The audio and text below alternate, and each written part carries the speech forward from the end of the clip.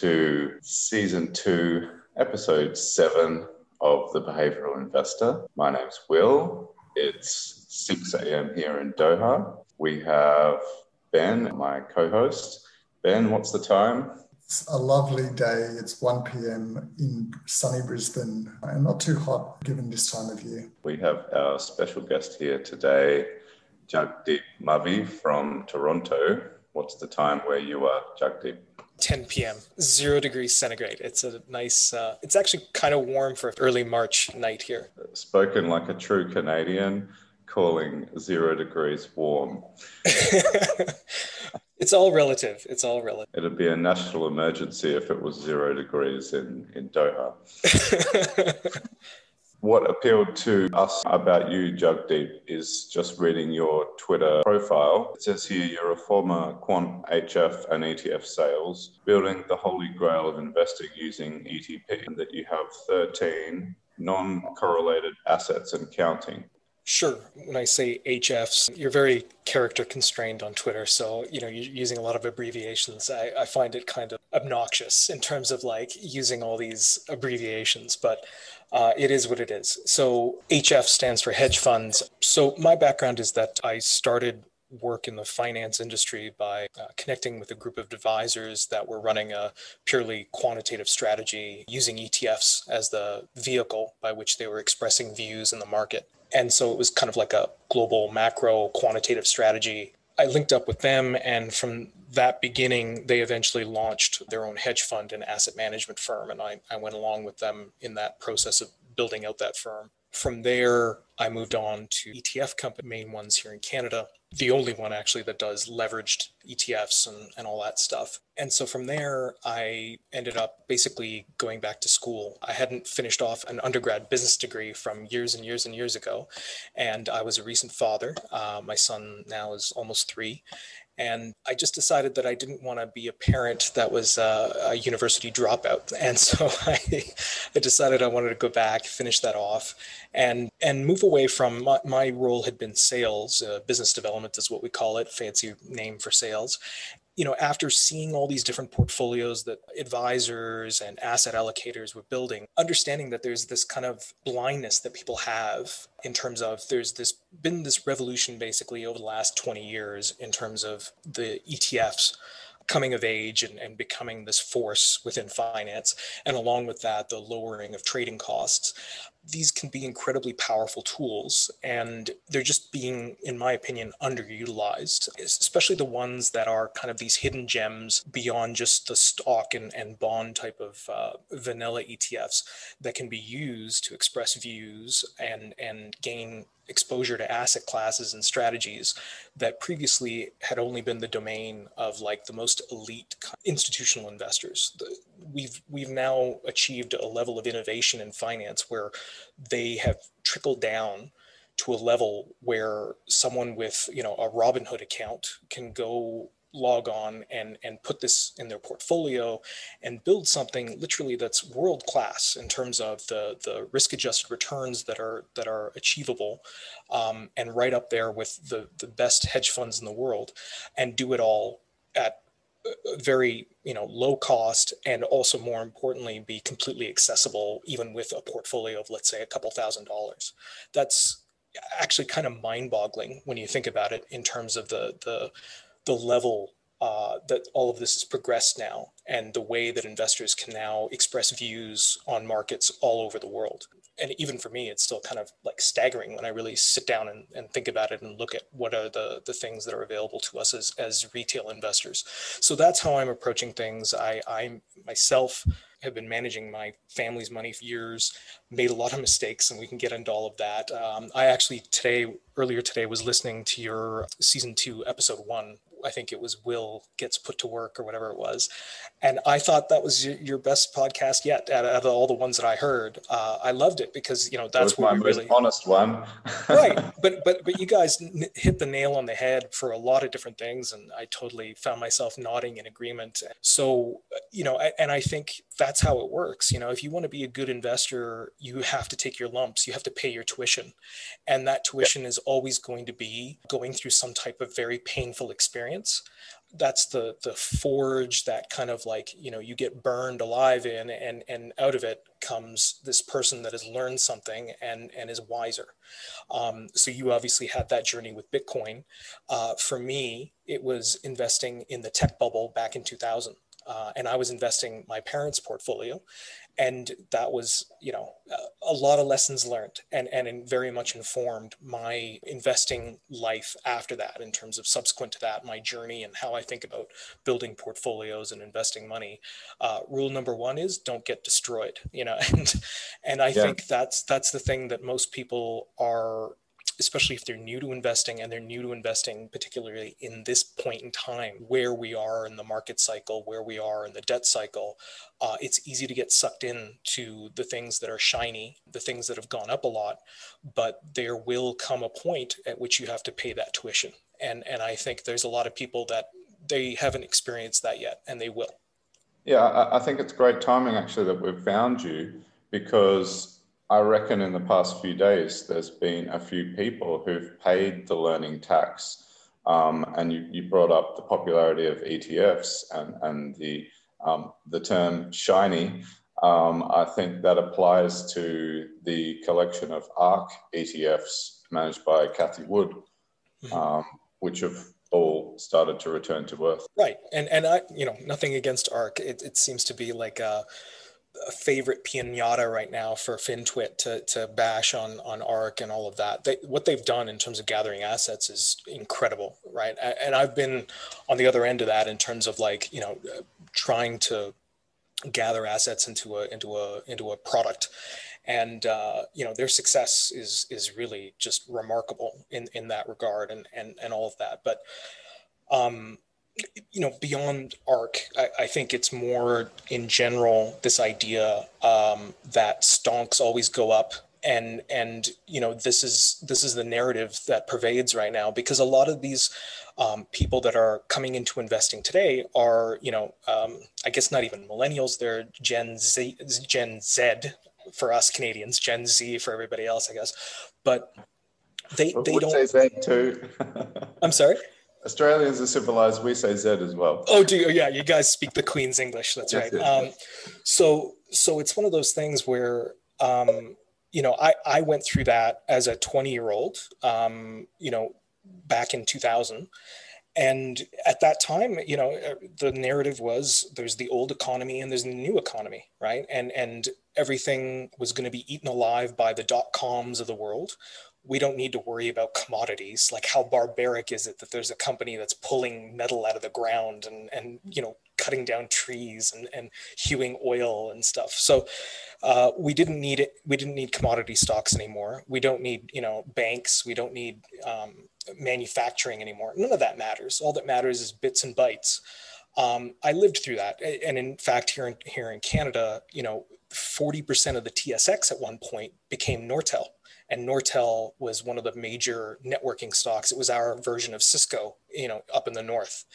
And if you can imagine that, even if you're an index investor, 40 cents of every dollar you were putting into the index was tied to this one company.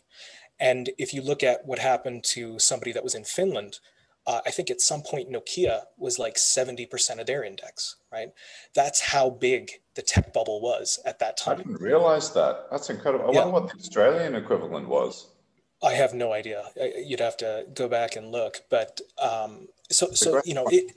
it sucked everybody into this, right? Like, even if you were just an index investor, you got sucked into it. But even worse, I was like, oh, forget about the old economy. We need to be, going into NASDAQ 100. That's what we want to own. And the NASDAQ 100, peaked in basically March of 2000. And subsequently went on to lose 80% of its value over the next 3 years or so. And it took about 14 years to get back to even if you bought at the peak. And that's right around, like, I bought a significant portion of NASDAQ 100, the triple Qs for my parents and their portfolio. That would have been probably around January of 2000. Right. So for 3 months we were happy, and then everything started to fall, and eventually it took a while for the S&P to kind of it was lagging behind that sort of initial tech bubble bursting. But the S&P had its pain as well. It took something, I think it was something like 12 years, 10 years. Like, it was a lost decade for the S&P 500 as well, because it was a tech bubble. You had 9/11, you had the Iraq War, then everything recovered, and the Federal Reserve had basically brought down interest rates to keep the economy from imploding after the tech bubble and 9/11. But that created a new bubble, which was the housing bubble, right? And then eventually the housing bubble burst, and you had the global financial crisis. You basically had a full 10, if not more, years where, as an investor, you were completely flat during that period of time. So I think that kind of pain, a lot of investors haven't invested through that. And so until you experience that, you don't learn to kind of understand risk and what risk really is. And losing 80% of your money and waiting 14 years to get back to even is painful. And so that's why you want to have a portfolio that's diversified beyond just stocks. Obviously, bonds are a good place, but bonds are also not a place of safety right now because of what's happened in terms of the quantitative easing, printing of money, near zero, if not negative, real interest rates. There's 20 trillion of global debt right now that is negatively yielding. And some of that is even corporate, or in fact, big chunks of that is corporate debt. That's staggering when you think about that. So, that's why bonds right now aren't necessarily they're normally the safety valve for your portfolio.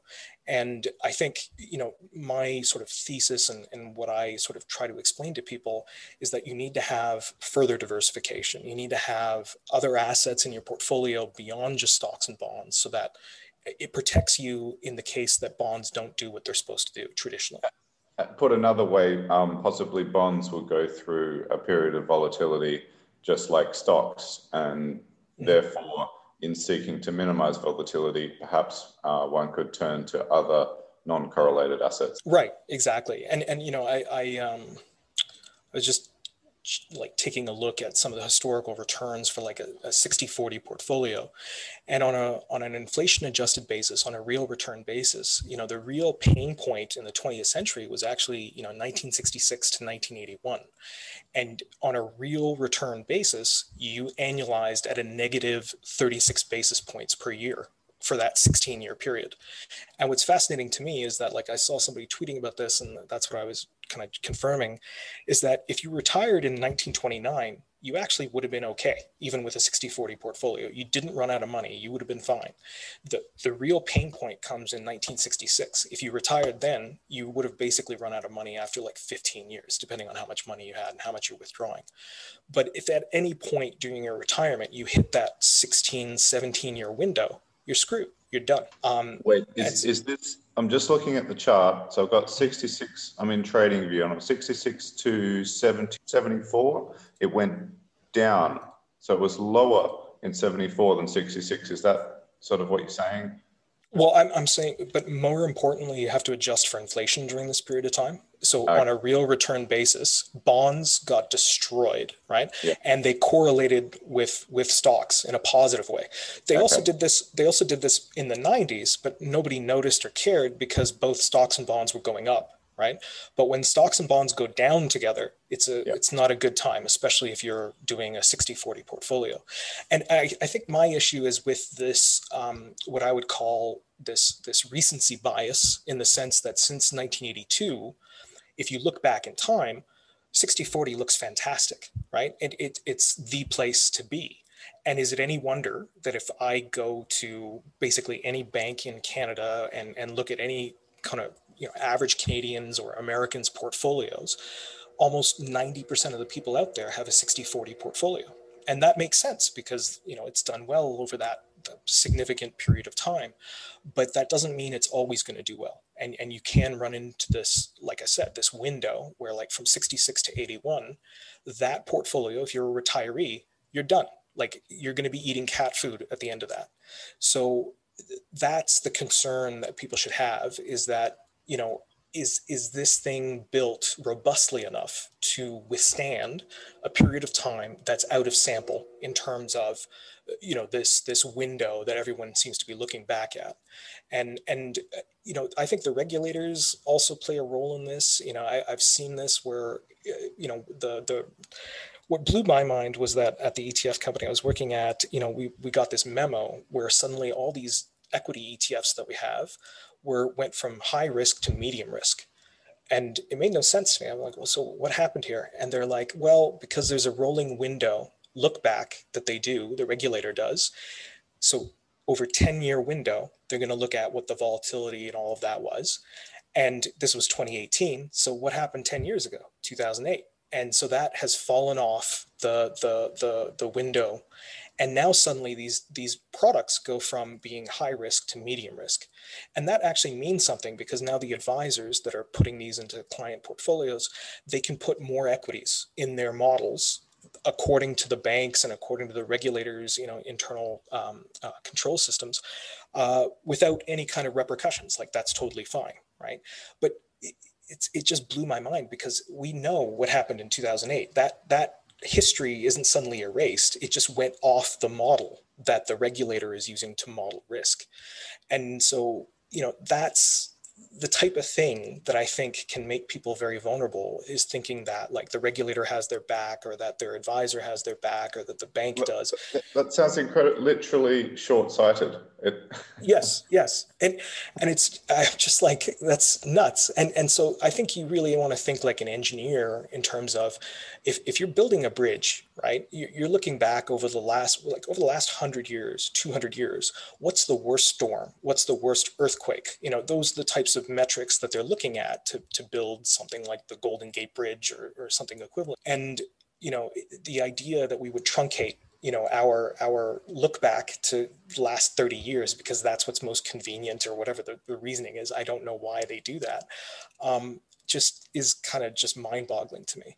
And in fact, the worst thing is to always be trying to drive looking in the rearview mirror, right? What we want to be thinking about, if we take that bridge analogy, is that the world has changed over the last century. We have global warming now, and weather is probably going to get more extreme, not less extreme, going forward.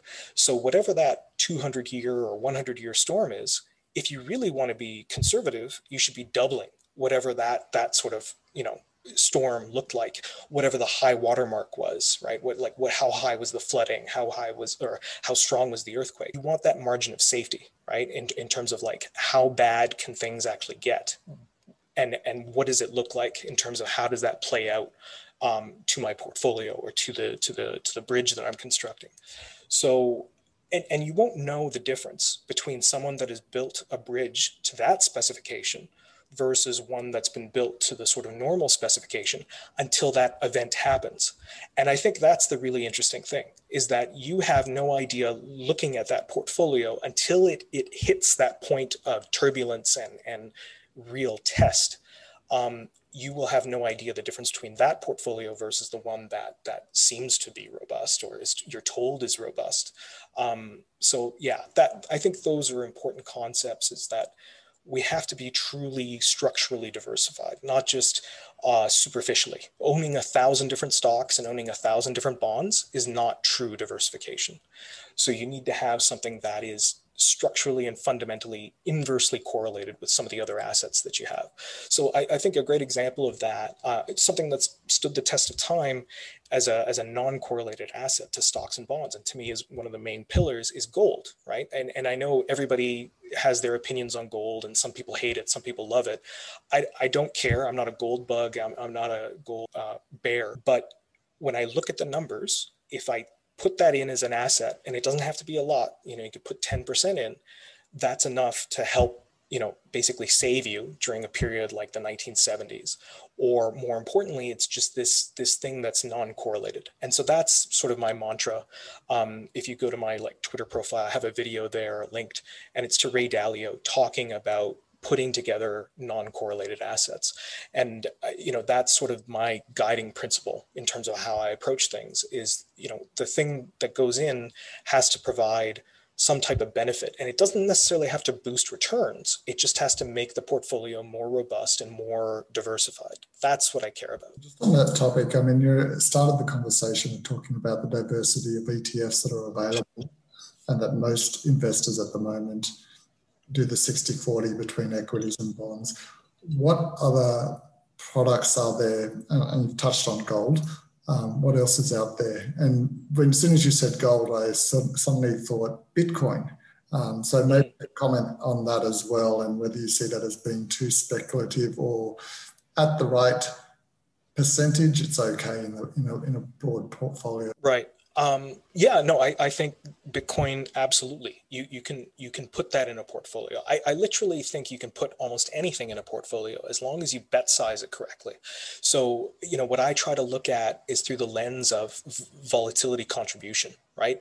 So you literally, when I look at my portfolio, I would add, I think somewhere between 1% to 5% is kind of the range that most portfolios would be able to accommodate Bitcoin as an asset. And again, I don't have a horse in this race in the sense that like I'm a Bitcoin truther or anything like that. I look at it and it's an asset that's very uncorrelated. Now, again, that's looking backwards in time. Going forward, when we talk about what Bitcoin's going to look like, assuming that it doesn't turn out to be just, magic beans and goes to zero, it's likely going to be, and this is my view, is that I think that Bitcoin is going to be increasingly adopted by institutions because they're all chomping at the bit to be able to like add this thing. And again, from a portfolio management perspective, when I look at this thing, it's extremely high volatility.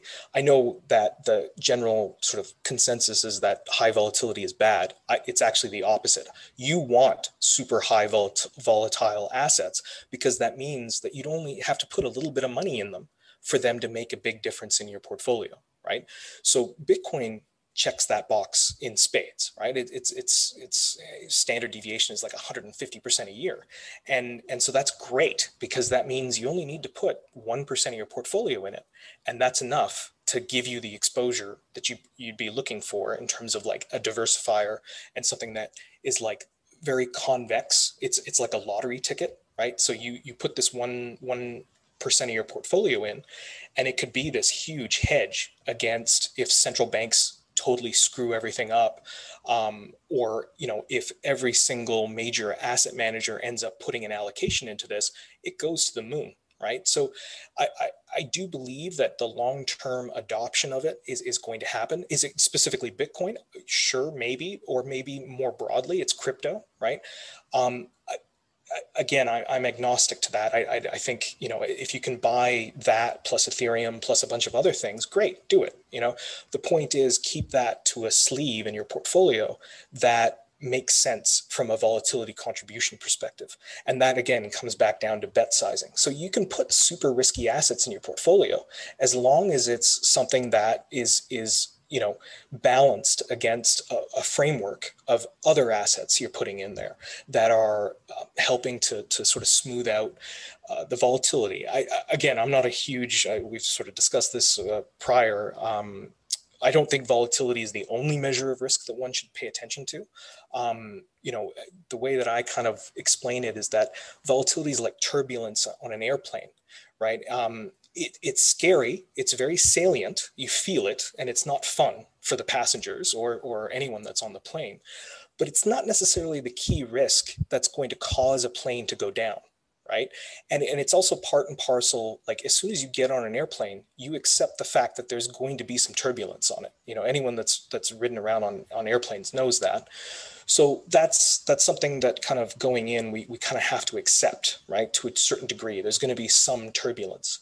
And if I was to build an airplane that was optimized to just minimize turbulence, probably what would happen is I would actually end up making that plane less safe because I would actually end up decreasing its operating envelope because it'd be more heavy and it would have this rigidity that airplanes don't necessarily have.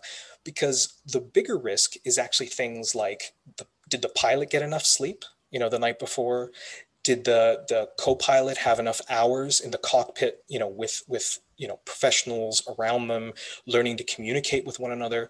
Did the guy that went through the checklist in terms of the checking all the parts on the airplane, was it a Friday afternoon, and was he trying to get out of the hangar as soon as possible? Great to bring back the airline and flying theme from earlier.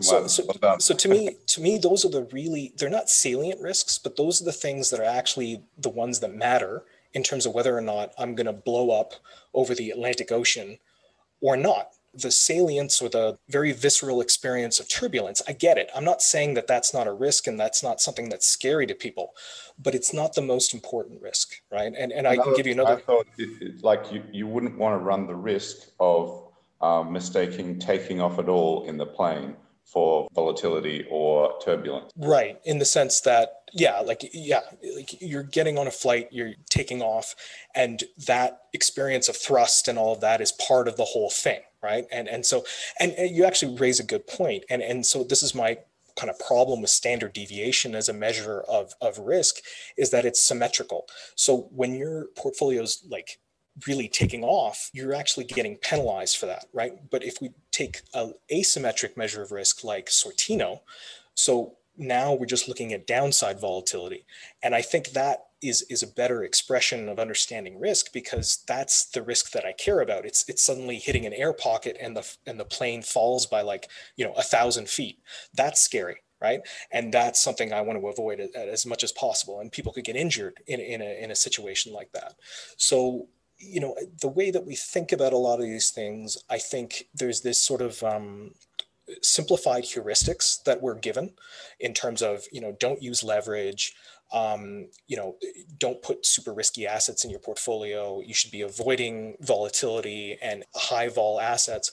I think some of those things are rules of thumb that aren't necessarily true. And so we have to kind of evaluate them on a more case by case basis and understand that there's different ways we can put together portfolios, and there's different ways we can harness some of these things. We can actually make volatility our friend, because you can do something called volatility pumping. As I rebalance the portfolio, if I have something that's gone way up and something else that's gone way down, as I rebalance, I actually get to arbitrage the difference between these two things. Every time I rebalance is an opportunity for me to basically buy low and sell high. And the higher the volatility, the greater the range is between those two different potential assets at a given point in time.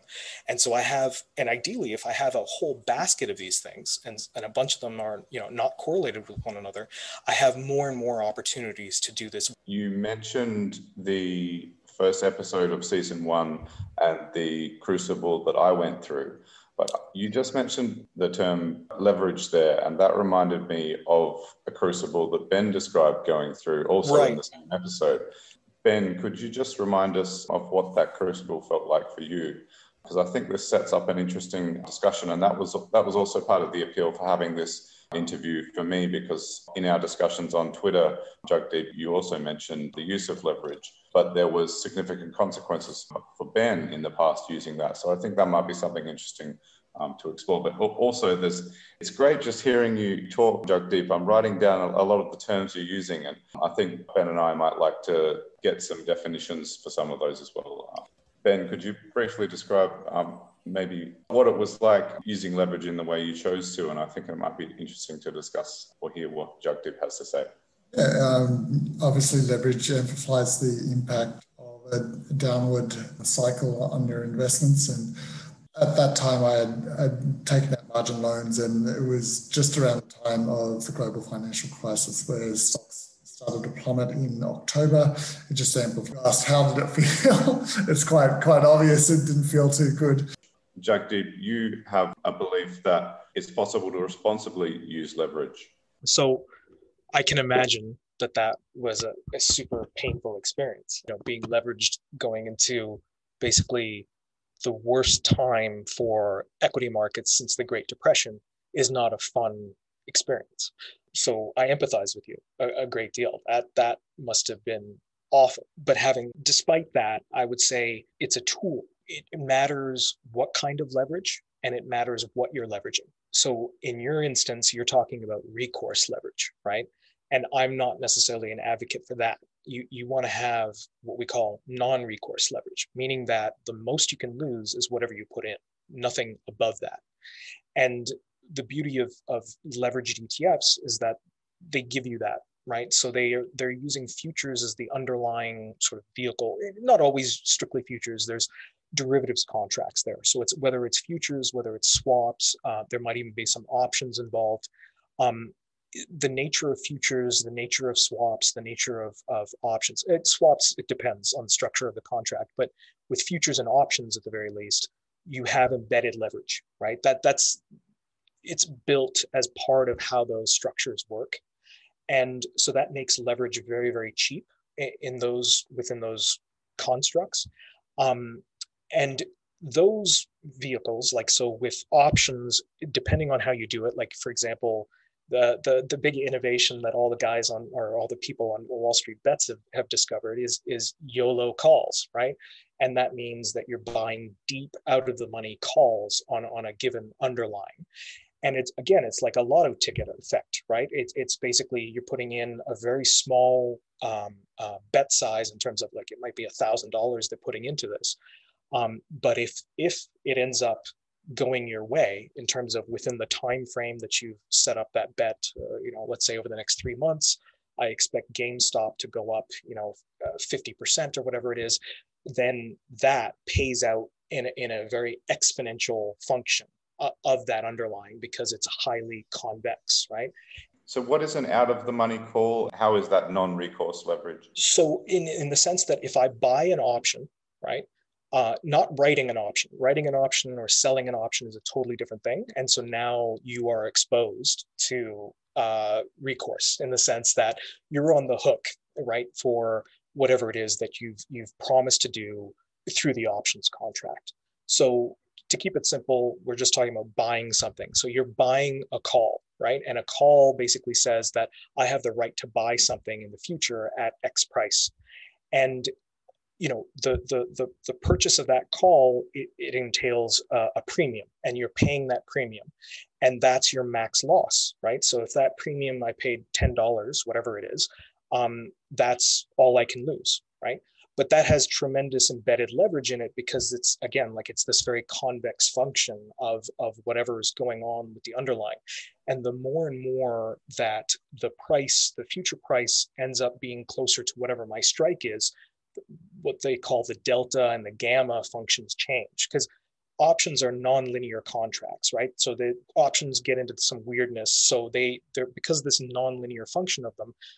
And by the way, bond convexity works the same way. The longer your duration, the more convexity you have in the bond. And so what happens is as prices are moving, they have bigger and bigger effects, right? As they get closer and closer to these edges of this convexity, basically. So they can be profoundly powerful tools, but you have to understand what you're doing, right? And so again, that's an example of leverage. Now, to reel it back in. Hang on, we've solved your problem, Ben. So you need to go on Wall Street Bets and buy deep out of the money calls. And that's a way to express. You weren't a degenerate Wall Street Bets trader. That's the problem. You're too responsible and being a.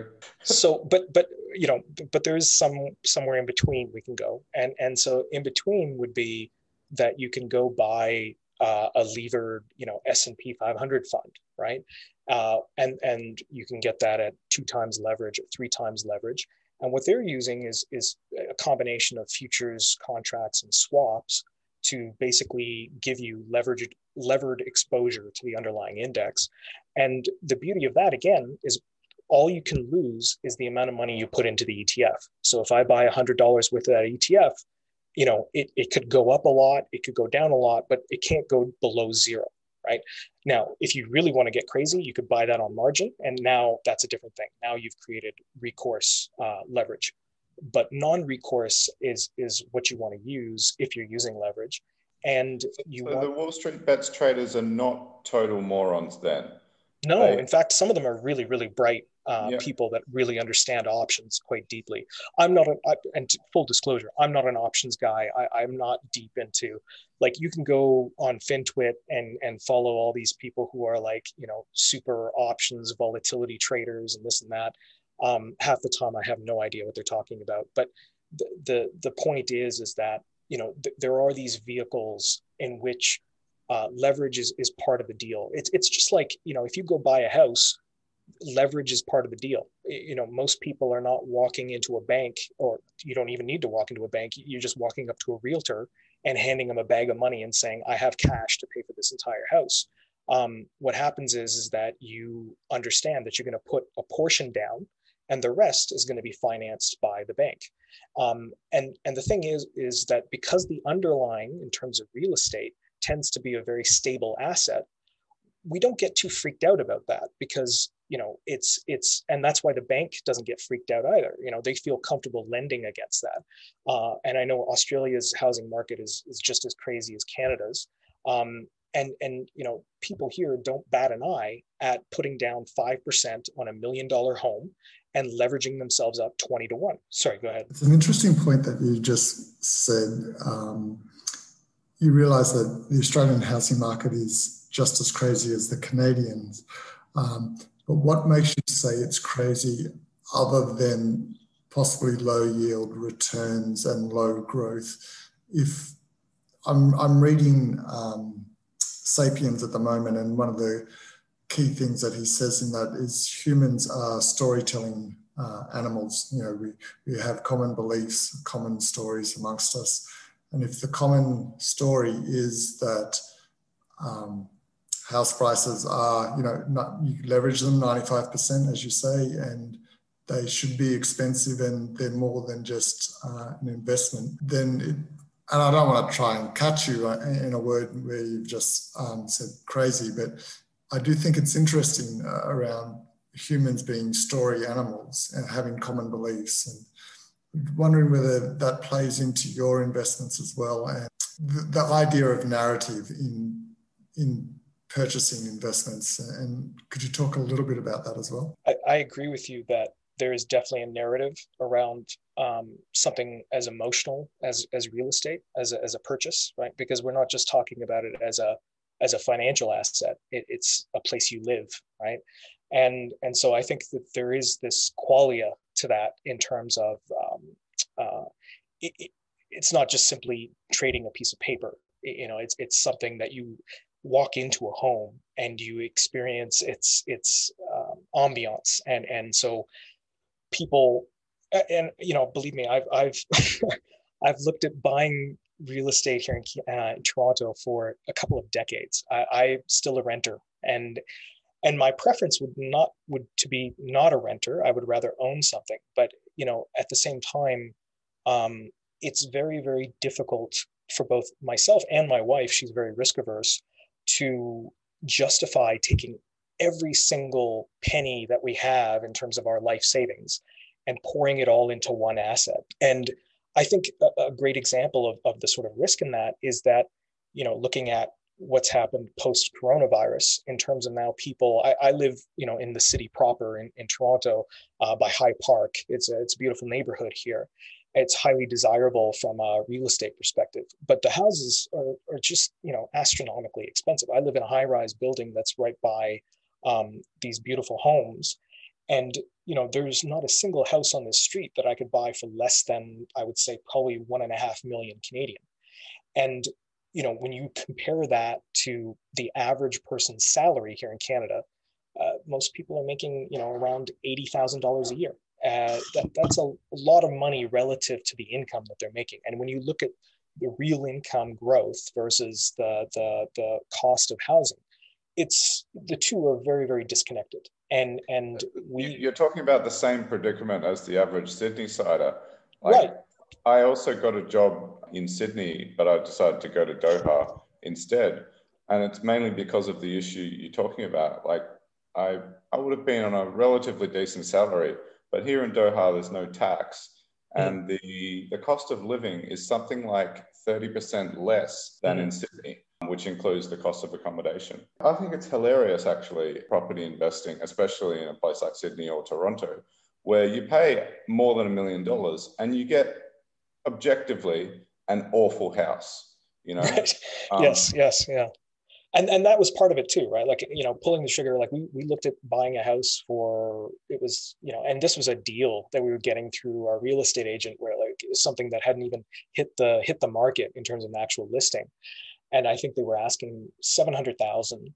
And then we'd still, our projection was we'd probably put another 150, maybe 200,000, or sorry, it was like 750. And then it was like going to be another 150 or 200,000 that we would put into it to make it really nice. Cause you're right. It was like a dump, right? And like looking back on it, it still would have been a good investment because this market keeps going up. But at the same time, what I was about to say before is just that this coronavirus thing has also hopefully caused people to think a little bit more about how deeply entrenched they need to be in a given geographic location. Because what we're seeing now is flight in terms of people that were in these very, very cramped downtown condos. They're leaving in droves out to outer areas where there's more space because now they're working from home, right? And these things, like, who could have predicted that, right? Like, a year and a half ago, who would have been predicting that our condo market in the downtown core was going to take this huge dip? And instead you've got people migrating out to the suburbs. That has not been the narrative here in Toronto. I know that's more in the States and stuff. Our cities are not as ghettoized as the US is, and so we have great quality of life across a lot of different areas here. So people want to be in the downtown core. That's like where all the jobs are and all of that.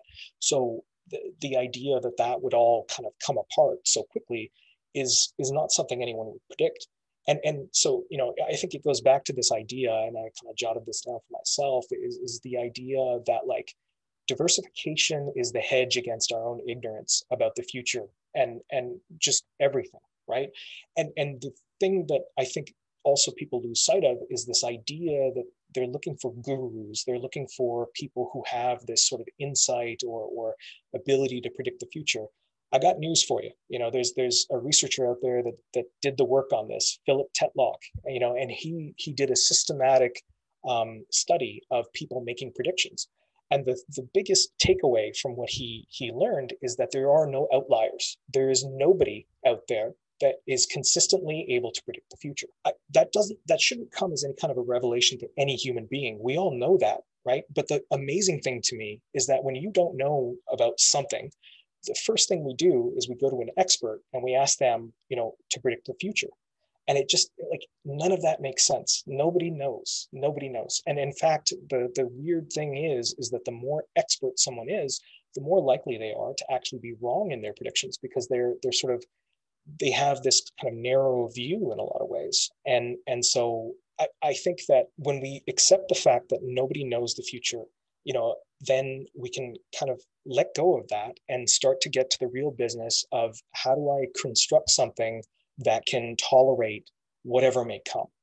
And I think that's a good point to I think get on to your list of 13 uncorrelated assets, because I think for the average investor or the average person trying to get a bit of extra money in their lives, they view the property market as always going up.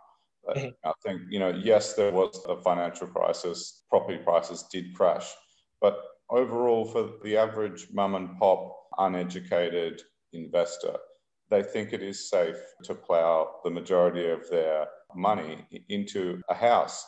And Ben, I don't want to speak for you or to focus unnecessarily on the particular crucible that you went through, but I think, it's still useful for everyone to hear about it and to hear an honest discussion about.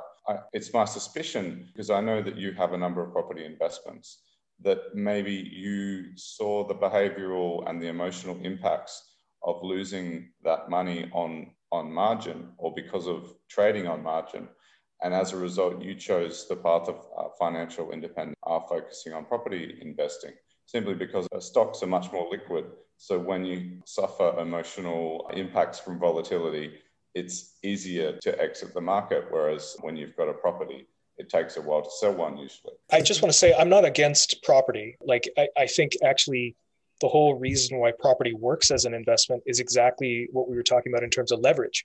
The easiest asset you can you can go get leverage on, right, for the average person is real estate. Like I said, the whole system is built that way. So it makes all the sense in the world that when you talk to most average people, how did they become super wealthy? It was through real estate. But sorry, what I'm sneaking up on here is to try to get Ben, the chartered accountant, to go in the direction of deep out of the money calls. I want that. Set up already a eToro account, and I don't know if they have eToro in North America, but it's sort of like the European app that's similar to the Robinhood one in America. Do have that, and it's somewhat seductive. I've only bought, I was going to buy one share of GameStop just the other day, and it was at $50. And then I saw that a few days later it went to something like 180. So thanks, I'm on that journey, Will, and thank you for steering us into that direction. My financials. Will is the gambler. He's trying to get everybody into crypto and into YOLO bets. There's another crucible coming up. I can feel it. Sorry, didn't mean to. I want to take us back to that original question, though, around not just those 13 uncorrelated asset types that you've identified, but also could you take us a step back and talk about how the approach that you went in developing up your portfolio, the mechanics of it? Because if someone else wants to do that, I think they want to be a little bit more informed rather than just have a procedure, I guess, or some sort of roadmap on how to look at and think about the portfolio. And it may not be that you've got that laid out in front of you that you can easily talk about, or maybe it is, but you could also direct us in terms of books that might be useful for people to read. Yeah, I'm not big, honestly, book guy, to be honest. Yeah, I don't read a lot of books. I tend to read blogs, and I'll read some academic papers, white papers, that type of thing. I find I just don't have the patience to kind of wade through 200-page book where there's probably usually 50 pages of it that is the real meat. And so I try to, for me, I'm time is at a premium. And so I try to focus on getting information that I need specific to the thing that I'm trying to do. And so, yeah, there's all sorts of blogs that I follow. There's plenty of people on FinTwit. Like I probably follow 900 some odd handles on FinTwit, which is a terrific place to learn and do some deep dives on some very esoteric things, and also generate ideas. And so in terms of like sort of my process, I've been around ETFs for a very long time. I originally, most people don't know this, but actually, here in Canada, we were the ones that were the first to ever list an ETF of any sort. So they were called index participation units back then. So the original idea came from some people in Chicago. I'm not exactly sure their background, but it was some Americans, and it was, the idea was to basically go compete against the Vanguard index fund. But John Bogle is the father of indexing in the sense of actually taking the academic research and putting that into an investable product, right? And they did that back in 1976. So then eventually this idea came of wanting to create, and to my understanding, it was partly in response to what happened in 1987. In 1987, you had a lot of institutions that were doing what they call program trading through index futures, trying to hedge their positions on the S&P 500. And what they found was that, that system kind of blew up a little bit in terms of creating all this volatility that they weren't necessarily prepared for. So ETFs were kind of this idea that if we could create this exchange traded thing that allows them to be able to express a view on the whole S&P 500, it might sort of be a release valve. So that idea was pitched to the American regulators. They didn't go for it. I think that was all the way back in like 1989, 1990. They came up to Toronto, and, to the credit of Canadian regulators, we're a smaller capital market. They're willing to take more risks. And so they said, sure, why not? Let's do it. So they listed these index participation units, and basically it was tips and hips. And I think one was the top 35 stocks and the other one was the top 100 stocks in terms of market cap on the index. And those started trading around 1990, 1991, and they were managed directly by the TSX exchange itself. So there was no third-party index provider. There was no third-party ETF company. It was just the exchange itself doing it. And they were dirt cheap. They were doing it at, I think, at 5 bips is what the cost was for this. And I remember I got into investing by the age of 15, 16. And the thing that kind of captured my imagination, so I kind of relate to you guys in terms of your enthusiasm around the compounding, is I remember seeing a mountain chart, is what they call it, of somebody that invested in the Franklin Templeton Growth Fund back in 1954, and then seeing what that grew to by 1995. And it was astronomical, right? In terms of the returns and what this amount goes from 10,000 to like $1.5 million. And I was blown away by that. And I was like, how is that even possible? And then I started, opening up an Excel sheet and started doing the compounding calculations. And it just started to get familiar with the power of compounding. Like, as I change this number, what does this end number look like by the time I'm 65? And it's staggering, right? When you start to really get that in your head, it is really just incredible learning about exponential growth. And then from there, my father had been investing, and this is back in, he started in the 80s with a broker, full serve broker, and somebody you'd call up on the phone and they charge you like a $300 commission to buy or sell a stock. And their job was to get you to trade, right? And so he had a guy that was pressuring him to trade all the time. So eventually he went from there to, and his sort of path as an investor really maps onto exactly what most Canadians through this era went through.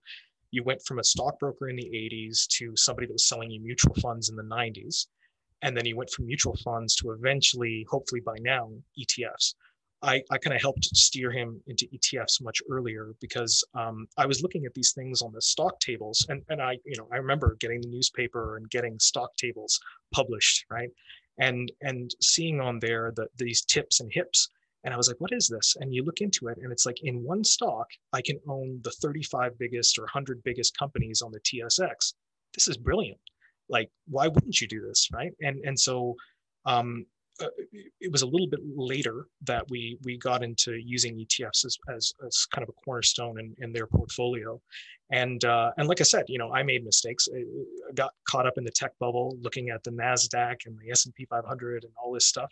And so we went, heavier towards tech at that time, bought Nortel, did all that nonsense and lost a lot of money. Now, the key thing I also learned was that along the way, Nortel, by the way, went to zero. So this was the biggest stock on the exchange, 40% of the index, and it eventually went to zero. Okay. And whereas any of the index funds we owned, they went down a lot, don't get me wrong, but they still didn't go to zero. They're still here. And that was the big learning experience for me, was that if you buy the index, it'll never go to zero. It doesn't matter. So the reason you're mentioning that is what you said at the beginning of the interview, where a big challenge or an important thing that investors must do is what Warren Buffett says. Rule number 1, don't lose money. Rule number 2, don't forget rule number 1. Right. So, and the other analogy I use about investing, it's like going to war. Your first rule, if you're a soldier going off to war, is to come home alive, right? That's your job. More than anything else. You don't worry about winning medals. Don't worry about being a hero. Your job is to get home. And so, you can stand back up again from your wounds. Yeah. Right. Exactly. So as long as we don't blow up, then we're good. And so and even blowing up, like in the sense of, I give the example of the NASDAQ, and I totally relate to exactly what you were describing, Will, in terms of your experience with Bitcoin, where, you had this horrible experience with it and you didn't even want to think about it. You didn't want to look at the price of Bitcoin or what happened and all of that. That is a normal human response, right? And that was exactly me. I did not want to allocate new funds. We kind of let cash build up. And in retrospect, that was the big mistake. If you're going through hell, keep going. And that is the other lesson that I really learned, is that if I kept kind of dollar cost averaging into the NASDAQ, during that very, very painful period, you still would have been a-okay. Eventually, you would go back to annualizing by now at like 16% a year over that whole period of time, even if you bought at the peak, right? And so I think and these I are would have $250,000 in right. Bitcoin. Yeah, yeah, That's the right. most painful thing. Now, I think Bitcoin's a little bit different. I like because it still could have turned out to be magic beans, right? Like there's no, I think that's a higher risk bet, and so you've got to get the bet sizing right. But if you're talking about like even for somebody today, if they're going deep into the FANG stocks and all of this stuff, I think that the key lesson, I hope if anybody is out there in that position right now, they're listening to this.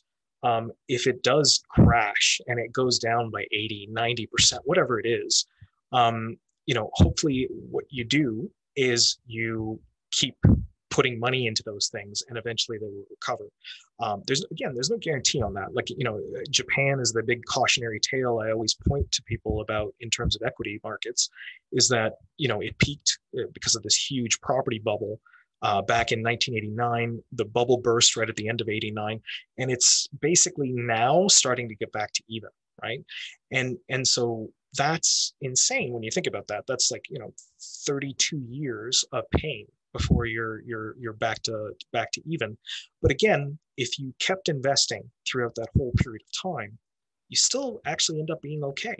And if you diversified with some bonds and with some gold, it makes it even better.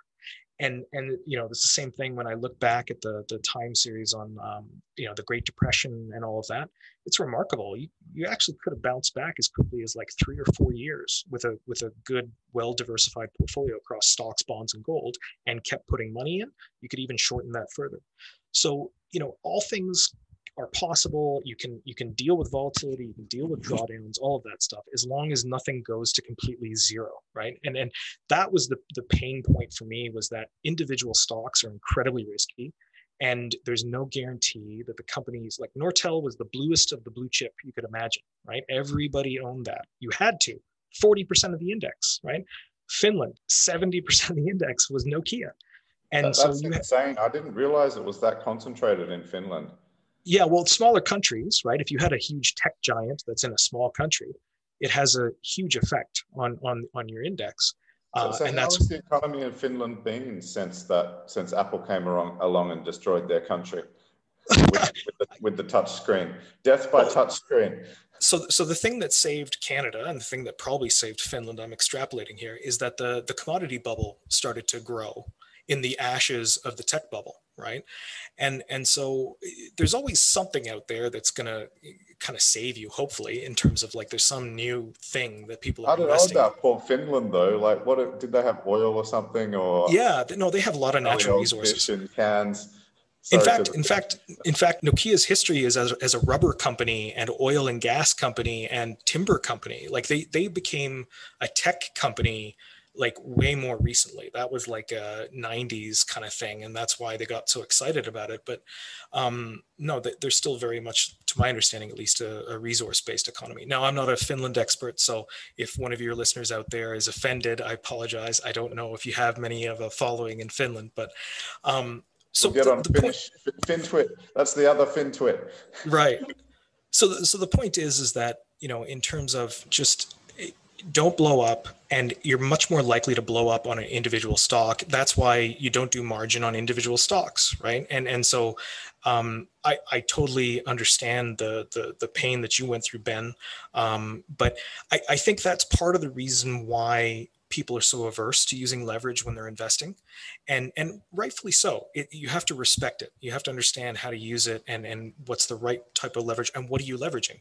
So the other way that I sort of explain this to people is that you have to build a very, very stable table to begin with, and then you can make its legs longer, right? And that's what leverage is doing. You're lengthening the legs, but the base has to be super, super stable before you get to anything like that. And just like with a building, if you want to add another story to a building, the foundation and everything below it has to be built in such a way that it can accommodate that. And so, I think that's the mistake people make. It's that, and that margin, buying stocks on margin, was very much a thing that people did in the 1980s. And a lot of people blew up, and that's why leverage kind of went away come the 1990s. I know here, at least in Canada, it was a much more cowboy culture back in the 80s. And then banks kind of came in and became the dominant force in wealth management. And they, like our banks, are very conservative institutions, and they brought a lot more discipline to the whole thing. And like, it used to be that people would graduate out of high school, go be a stockbroker, right? And that's what they were called. Now they're wealth managers. Now they're, financial advisors, all that kind of thing. And so, but these days, if you're looking at people that are now going into that industry, they have CFAs, they have a high level of education, and they're doing model portfolios that are given to them by the banks and all of that. So there's a lot more control around this, and the banks don't allow them to leverage things. So I'm of the opinion that it's gone too far that way, that you can actually use leverage in a responsible way and not blow up. And especially now that we have these tools. So if you want to go into some of the assets, I'm not going to give specific tickers or anything like that, but in general, some of the things that people should be looking at as a diversifier is, I'll give you one, currency, right? And you guys sort of understand this because you're international investors. An Aussie who's investing in the US, you automatically understand that there's a currency bet that's embedded in terms of whether or not you're going to hedge the Aussie dollar to the US dollar, right? And I think most Americans don't really think about currency at all because they tend to invest within their own borders, and rightfully so. I mean, it's the largest capital market in the world. I don't blame them, but there's an opportunity for them to diversify their portfolios through currency. I expressly embrace that currency bet between the Canadian dollar and the US dollar. I actually looked it up to see how the Aussie dollar and the US dollar pair works compared to the US dollar, Canadian dollar. And your currency is a little bit more volatile in terms of the currency pair. And that's actually great. That means that you can use that to your advantage in terms of there's this crisis alpha that happens. So when, basically like 2008 is a great example. Coronavirus in 2020 is another great example. Go take a look at the currency pair in terms of the Aussie dollar and the US dollar, and you'll see the US dollar does very well during that period of time. That means as an Australian investing in the US, if you're unhedged, you're getting that currency as kind of a backstop or a buffer to what's going on with the equity market. And the reason why is because when there's times of crisis, and it's not always guaranteed, it's not always going to be the case, the US dollar and specifically the US Treasury market is the place of safety, right? Global flows in terms of money go into 10-year treasuries. That's the sort of safety valve for the world. And in order to buy US treasuries, you have US dollars, right? And so that's what tends to happen, especially for, I'm more versed in the Canadian US dollar relationship. And definitely there's a very, very strong correlation in terms of during times of crisis, our dollar goes down, the US dollar goes up.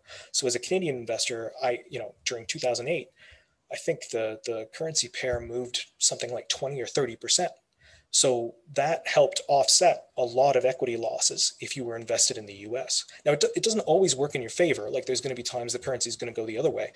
But when you need it in terms of this time of crisis, that can be a wonderful way to hedge risk. So actually, it's not necessarily the currency. It's the fact that the currency is the vehicle to buy US treasuries. Is that true? Yes, in a sense. Okay. On the way to get the treasuries, people are buying US dollars, so the dollars get bid up.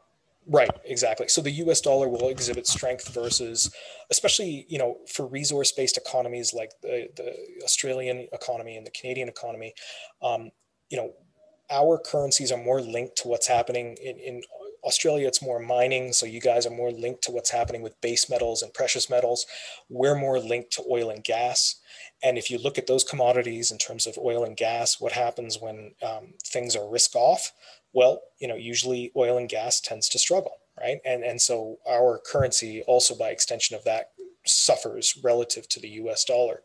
But in general, and then for Americans, if you're looking for a currency pair where you're trying to hedge your risk, then you would look at the Swiss franc versus the US dollar. The Swiss franc is sort of the next tier of safety after the US dollar, because or above the US dollar, because the Swiss are just this release valve for everybody, because they're neutral politically. They have this secretive banking system and all of that. So well, they have everyone's money. So when everything's going bad, they all raid their Swiss bank account. Exactly. So the Swiss franc is a nice, like, it's that same kind of currency pair for the U.S. investor. And yeah, I think Bitcoin could potentially be that other thing, that if people want to flee US dollars, that would be another potential place they would go. Gold has also historically been, the place you can flee to if you're not confident in your currency. My background, my family comes from India. I was born and raised here in Canada. But if you go to India, there's only two assets people there believe in. It's land and it's gold, and that's it. They're not interested in holding paper in any way, shape, or form. Now that's changing, but historically that's the narrative, right? Is that you want to store wealth, you store it in those things, because their currency has been awful for many, many decades. And they have a lot of inflationary growth there. So, currency definitely is a major asset class. I think most investors aren't necessarily integrating as an express bet within their portfolio. Volatility. So volatility has emerged as an asset class, one that you can use ETFs to express a view on, whether it's long or short. And we can go into a little more on that if you want, but volatility, I think, is a terrific asset class. In fact, Matt from Breaking the Market had DM'd me today asking about my sort of non-correlated assets. And that's what I suggested to him, is that you should take a look at integrating volatility. And, his response was, well, it has a lot of drag to it, meaning that it bleeds money. And he's right. But in my opinion, it's still worth it because it works as a tail hedge. And there's a lot of debate around this, but in my opinion, having something like that as a highly inversely correlated asset can be tremendously beneficial. Like I said, it's about the rebalancing.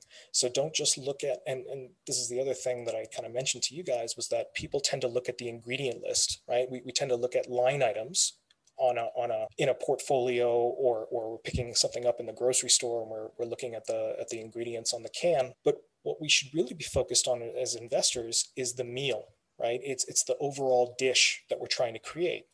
And so, if I hand you a raw piece of garlic and I say, chew on that, it's horrible, right? It's going to burn. But if I take that same piece of garlic and I put it in some butter, it's delicious, right? And it's a very simple little thing, but it makes a world of difference in terms of your experience of that. So, something like volatility, it looks like this horrible asset that why would I want to be long or short? Like, short looks better because it pays out, and it pays out until it kills you. That's kind of how it works.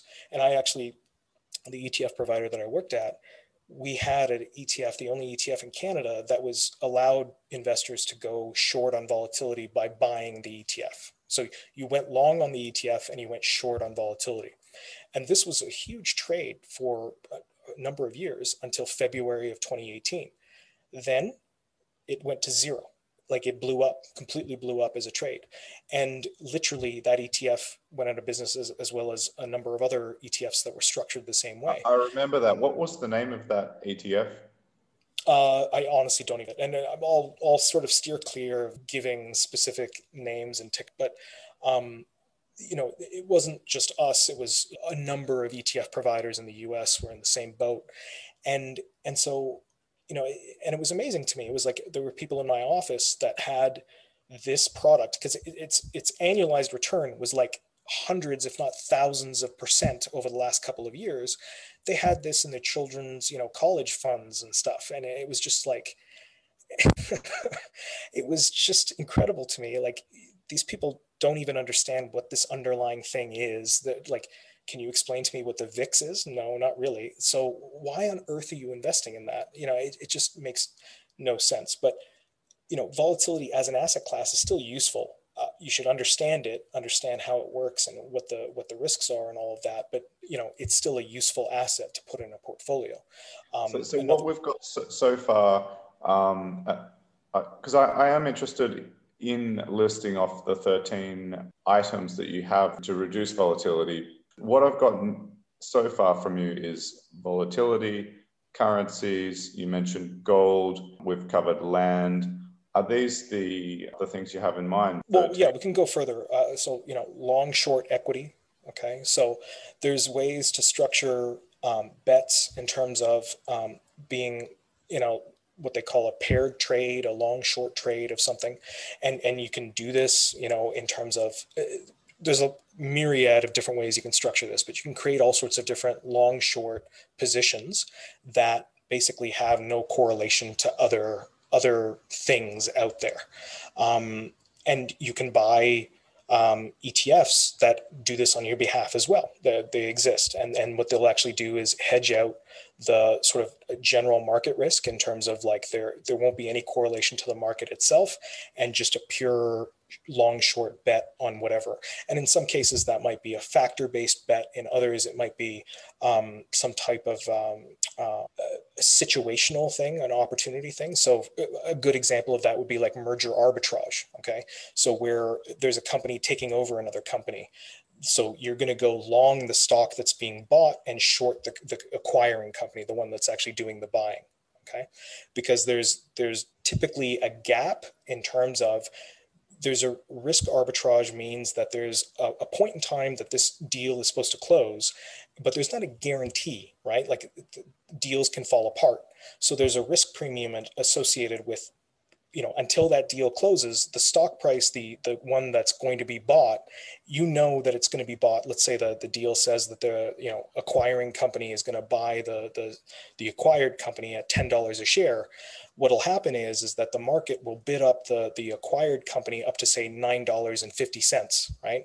And there'll always be this gap of 50 cents until the deal closes. Now that arbitrage opportunity basically shuts down because the deal is done. Right. But until that happens, there's this sort of opportunity and there's funds out there that this has been done in the hedge fund world for a long time. But today you can go buy merger arbitrage ETF where they do this on your behalf. Right. And it's what they call liquid alternative fund. And so, those types of things exist. I'll give you a long short thing that happened with my own portfolio. Like, February 1st, I was concerned about sort of, not deeply concerned, but okay, this coronavirus thing is out there and, I'm thinking about, okay, how does this potentially impact things? And really my thought process was around cruise stocks. I thought the cruise line industry was really going to get demolished if people are concerned about a virus and not traveling, right? And going back to February 1st, obviously we didn't know, most people did not know the full extent of what was going to happen. So I was just thinking about travel and specifically these cruise line stocks. And so I was like, I want to short these, but at the same time, I don't want to be naked short. I want to pair this with some kind of a long position as well. And then I was like, well, if there's this virus, then sort of the most direct bet on it would be there's got to be somebody that's probably working on a vaccine. And so, February 1st, it was a Saturday. I remember this. I spent about an hour literally just Googling what are some companies that would be working on a vaccine for coronavirus, and came up with 9 names and didn't do any deep dive on these things. It was just found a few different lists, kind of compiled them, and was like, okay, amongst these, who are the smaller companies that this would make a bigger difference to? You don't want to bet on like a huge corporation that's this multinational that, the vaccine is going to have a very limited impact in terms of their profits and earnings. You want something that's a small biotech that if this thing ends up being something that they solve or if this becomes a big issue and they're able to provide a vaccine, it's going to, cause a big bump. So I focused on those. I had a couple of larger ones, but that was just me being a bit chicken. And so I had, 9 longs on the vaccine side and 9 shorts on the short side. And the way that I broadened out the shorts was that, I had the 3 cruise stocks, it was Carnival and Royal Caribbean and whatever the other one is, Norwegian. And then, I looked for an ETF for airlines, and there was one called Jets, and it basically owns all the major global airlines. Great. So shorted that. And there was another ETF for gaming in terms of casinos, right? So shorted that. And then there was the hotels. So I just went through the list of major hotels, chains, shorted those. That was my 9. So I had 9 long, 9 short, 11% in each, right? So equal weighted, because I had no idea which one of these is going to do well, which one's not. And, I didn't put any money in this, to be clear, but it was something that I tracked. And so that portfolio uh, ended up, hold on, I have it here. So as of last month, end of last month, you didn't rebalance it, just keep it held throughout. I didn't close any shorts or anything like that. It's up over 500% during that period of time. And it has a negative correlation to the US market during that time, right? So um, that's the power of doing that kind of a thing. Like that was an event driven kind of long short. It was just something that I, kind of built very quickly, and it wasn't, I didn't have to do a ton of research on this. It was just thinking through, if there's this virus and people stop traveling, what's the consequence of that? And I think that those types of ideas can come around. And when people think in these long short bets, the beauty of it is that, like, if the market tanks, there's going to be things that are going to benefit from that. And if the market goes up, then you have something else that benefits from that. So long short can be really a powerful tool in terms of how you position yourself within your portfolio. And it's not just equities. You can also do that on the commodity side. Commodities are this very diverse market of many different types of commodities and different commodity complexes. And there's spread trades you can do, there's long short pairings you can do, and then just straight up certain ones that you're long, certain ones that you're short that aren't related to each other. But that's another way that you can create a number of different non-correlated return streams. So a famous one that a lot of people do is Brent crude and WTI crude, right? Go long Brent, go short WTI. Why? Because Brent is the global benchmark for oil, and that price tends to be much more stable, and it tends to carry a price premium over WTI. WTI is a much more localized price here in North America. And so all you're capturing is just the spread between these two things, right? So if oil goes down, oil goes up, I don't care. As long as Brent goes down less than WTI does, as long as Brent goes up more than WTI does, I make money, right? And that's the beauty of these types of trades. It's non-directional. It's about the sort of spread between these two things. And that's what I care about in that context. So, there's a myriad number of those types of things you can do within commodity markets. And then, hold on one sec. Crypto is another, obviously, asset class. Trend following. So that's not necessarily an asset class, but that's an approach in terms of gaining or fading exposure to different asset classes that can give you its own differentiated return stream. So you could literally have a sleeve of your portfolio that's doing, particularly if you do short-term or a short trend following, in the sense that you're using very short-term signals to do your trend following. Again, this is going to look more like that sort of volatility thing where it bleeds money over, these sort of like periods of time where things are trending upwards, but in times of crisis, they can pay out very nicely. But you can tune that trend following model however you want. You can have medium term trend following, long term trend following. You can have a combination thereof. But that's a way to create an independent return stream that isn't, it's not connected to any one thing. You can do that across many different assets. So you're using, I like this term you've introduced, independent return stream. I think that's perhaps a more useful way for an amateur to think about what you're setting up. Right. And so it's not just about asset classes. Asset classes are wonderful things to give us diversification, and you should, be invested in very broad asset classes. But then it's also about the mechanics of how you put these things together. So, again, bringing it back to cooking, you have ingredients, but you also have technique in terms of how you cook things, right? If I take a piece of meat and I braise it, that's a very different thing than grilling it versus, doing this and doing that.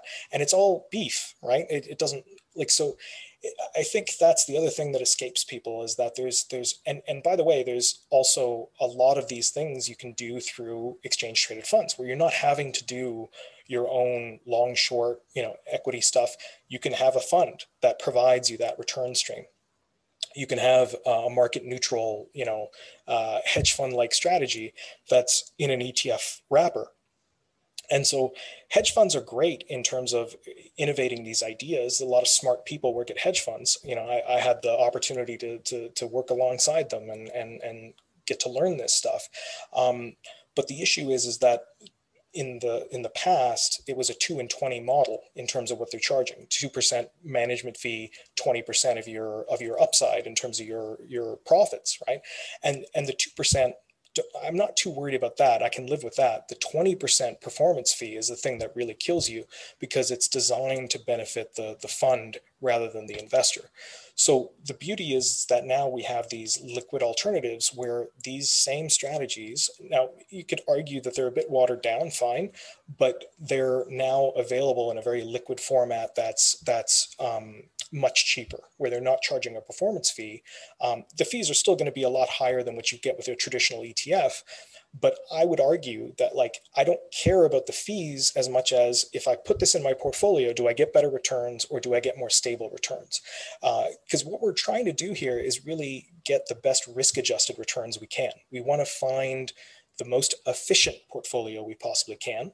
And then if you want to get to a certain return level, that's when you add leverage. And this is, in fact, Finance 101. This has been known since the 1950s with Markowitz and the efficient frontier of modern portfolio theory. You have two assets, stocks and bonds. You find the sort of maximum point of efficiency in terms of the max Sharpe ratio. And that is the point that you then point of tangency to the capital market line. And that's the most efficient portfolio. Now, if I want to hit a certain return target, I add leverage to get there. That's more efficient than trying to load up on equities, right? If that's a less diversified portfolio, a less efficient portfolio. So it's kind of like with a car, right? I can get from point A to point B, but I have to have a measure of efficiency between two cars to judge if one has done a better job of getting from point A to point B, right? And so let's take it as fuel efficiency. If it took me 100 liters of gas to go 100 kilometers, that's awful. If it took me 1 liter of gas to go 100 kilometers, that's fantastic, right? And I think that very often, the average investor, what they're worried about is just the number. I drove 100 kilometers. That doesn't matter. Anybody can drive 100 kilometers. Anybody can get you a 10% return. It's how much risk you took to get there. And so that's what matters. That's how you measure efficiency when it comes to portfolios. It's actually really great. As you've been going through, I've written down all these terms you've used, Jagdeep, realizing how much I have to learn. I don't want to count them all here, but I reckon it's over 20. What you're saying here is quite a sophisticated, while the tools are accessible to a lot of people, it's somewhat sophisticated in terms of building this portfolio. Even though you've got the tools, you do need to do the background education. What's your view on that for a basic investor, someone who's got a feel of index funds and the basics of ETFs and bonds? How applicable or easily would it be for them to replicate something similar to what you're doing? Probably not that easy. I agree. I'm kind of giving you, it's like if you're taking a cooking intro class, right? You start with learning how to just chop an onion, right? Or cooking an egg. And then, you're thrown into some advanced class where they're doing, really fancy stuff like sous vide and this and that. And so that's sort of the world that I kind of come from, in the sense of understanding these things and then understanding that you can express these things through ETFs. I think that going forward, we're going to see more and more of this stuff start to come to the fore, because these products are still pretty new, right? Like basically a lot of these alternative strategies, and they're still kind of coming to the market in a lot of ways. But you didn't start to see really any of these things until around after 2011, 2012. It took, the global financial crisis, and there were some bad return years after that, now the industry started to focus on, okay, well, we've got to find stuff that maybe isn't just stocks and bonds. We can do something else with it, and looking to the hedge fund industry to kind of like bring those ideas over. So I get it. Like it's sophisticated, but ultimately, if you understand these things and you can kind of identify them as products in the market, I'm like I said, I'm kind of an ETF geek. I know this stuff a lot. I am very familiar with the whole product range out there, and not just the stuff that everyone knows, but the more sort of esoteric stuff. And I think that if you do your due diligence on this stuff as an individual investor, there's an opportunity to kind of recognize, oh, okay, yeah, I see how this thing can fit with this thing. And because the way I kind of approach it is the equities are like the engine, right? That's going to be the main sort of driver of growth.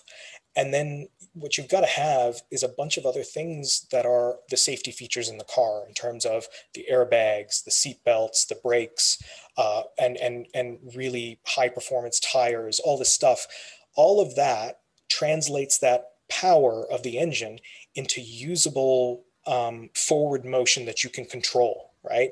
And stop if you need to, right? Like high performance cars don't just have great engines, they have amazing braking systems on them, way beyond what a regular car does, because it's about the agility, right?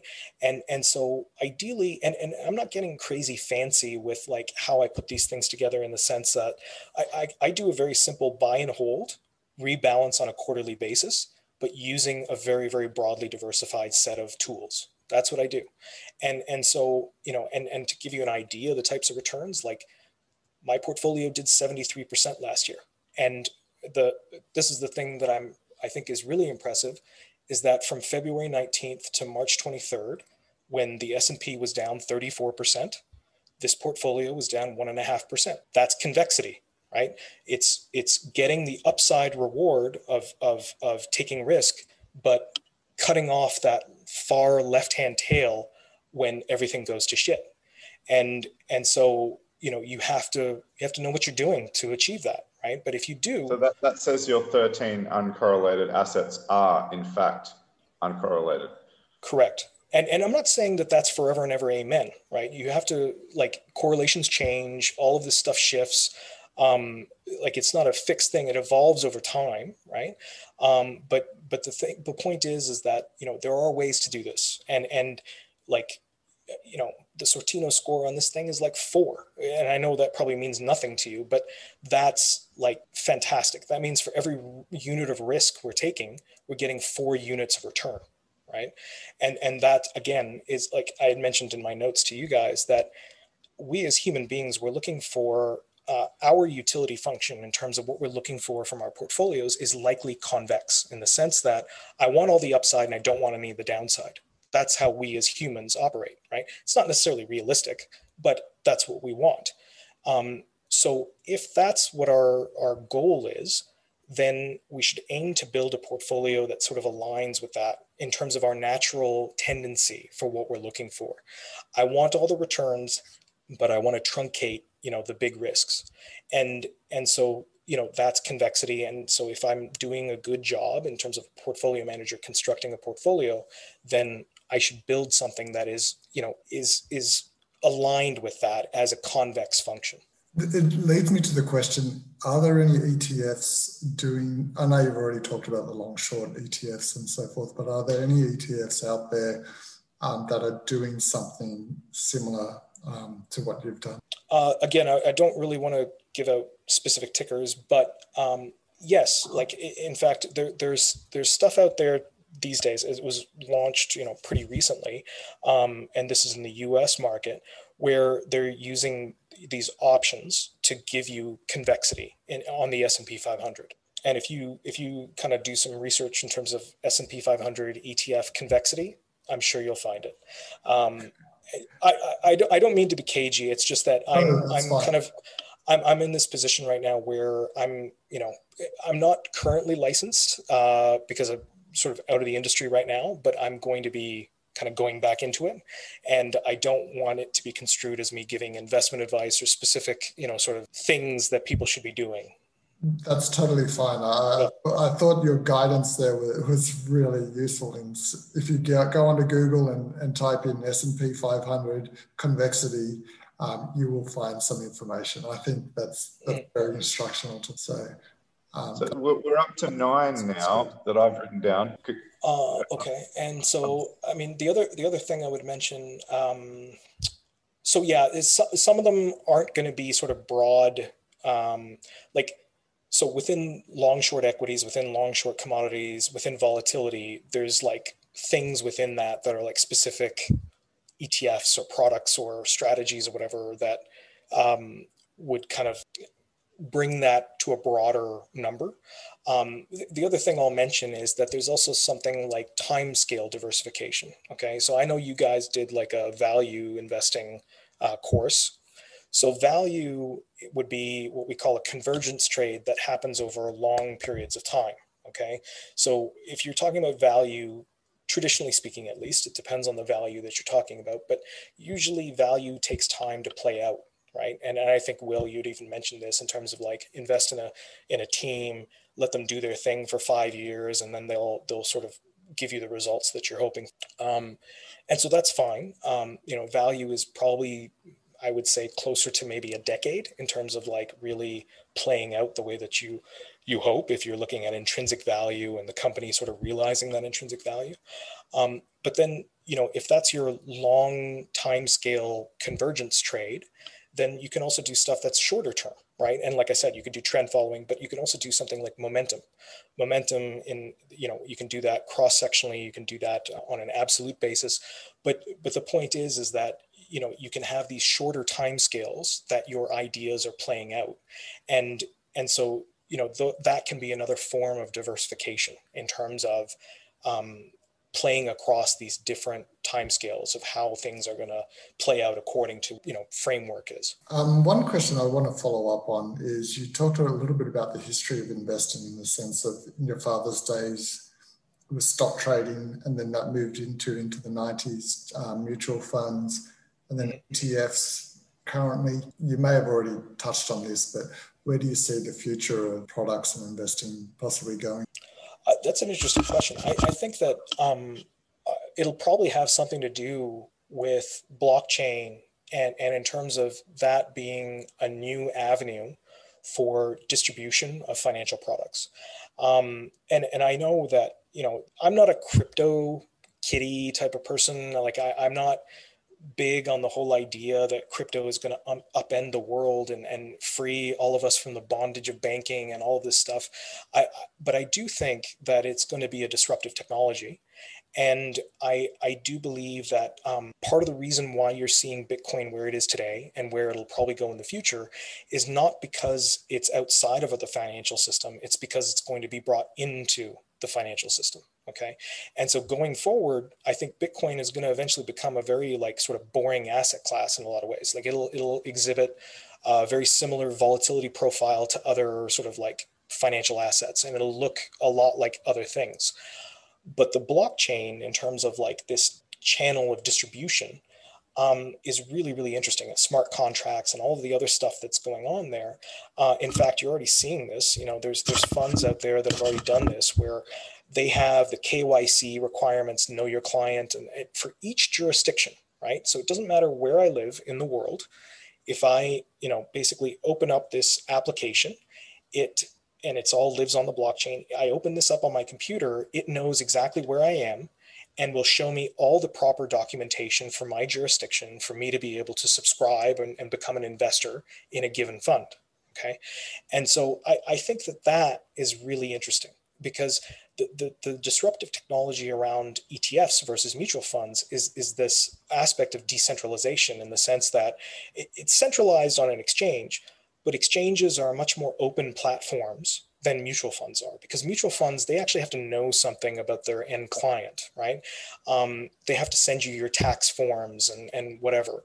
So that happens on a domestic level, right? So if I'm a Canadian, I can't invest in an Australian mutual fund. If I'm a Canadian, I can't go invest in a US mutual fund, and vice versa. right?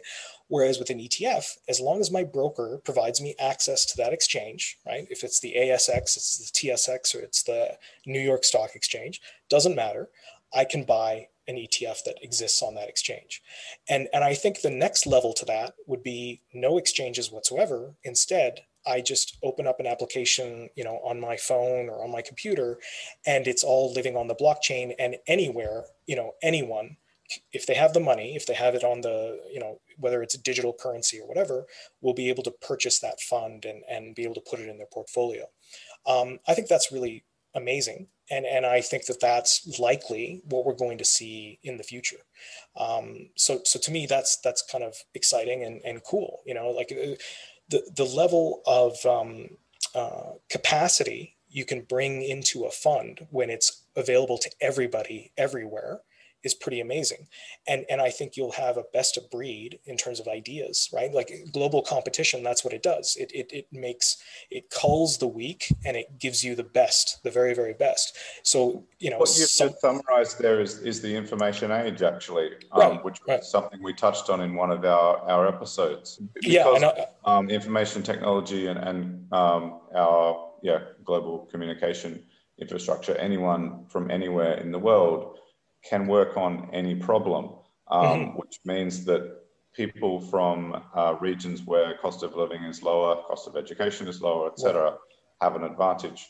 But you've just described another implication of the information. For sure. And I think that's really exciting. And as pessimistic as I sometimes am, we're talking about risk. I think a lot of people in the world of finance, you ask them what's a risk right now. They're worried about inflation. They're worried about QE. They're worried about this and that and Federal Reserve and central banks and stuff. Fine. But, the real risk is, or coronavirus, but the real risk is global climate change, as far as I'm concerned, and mass extinction and the fact that we're killing this planet. That is by far, to me, the biggest tail risk that any human being on this planet faces.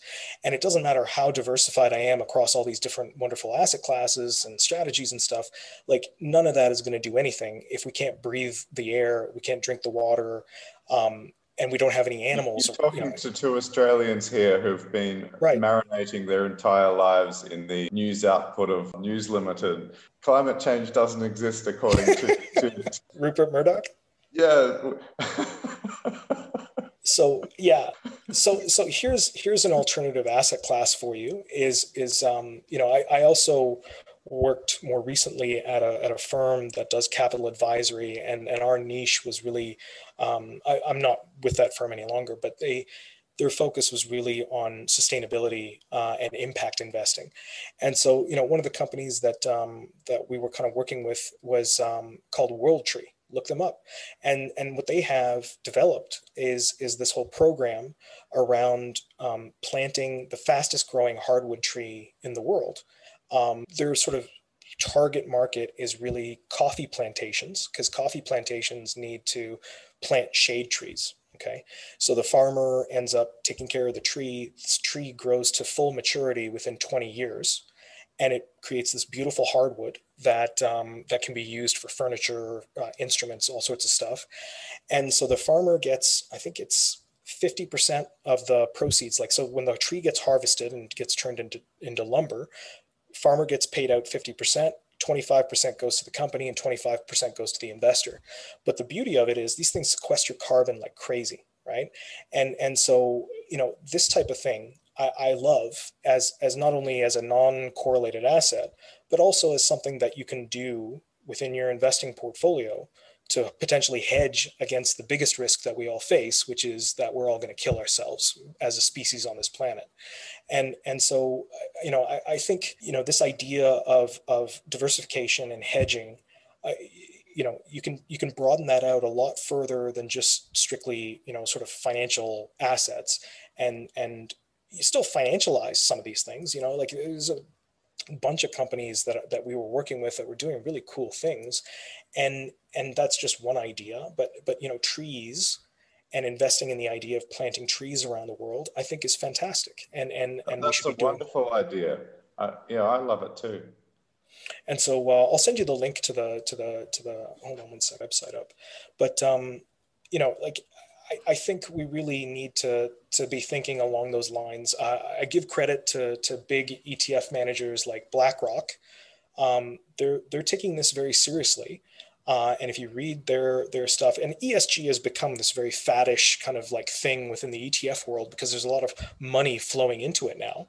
But that's fine. I don't have a problem. I don't care if you're cynical about any of this. It doesn't matter to me as long as the behavior ends up changing, right? And so if it ends up resulting in people investing their money in such a way, or gives them an avenue to invest their money in such a way as to like reduce the carbon footprint of their portfolio, or make it more socially just, or et cetera, et cetera, et cetera. Great. And I love the idea of having hedge funds engaging in making the world more socially just. That is a fantastic idea. Having the smartest money managers in the world working on making the world more equitable. Yeah, this would be a great. And I think anyone that's a thoughtful human being, they understand that we can't just, destroy the planet and we'll be okay.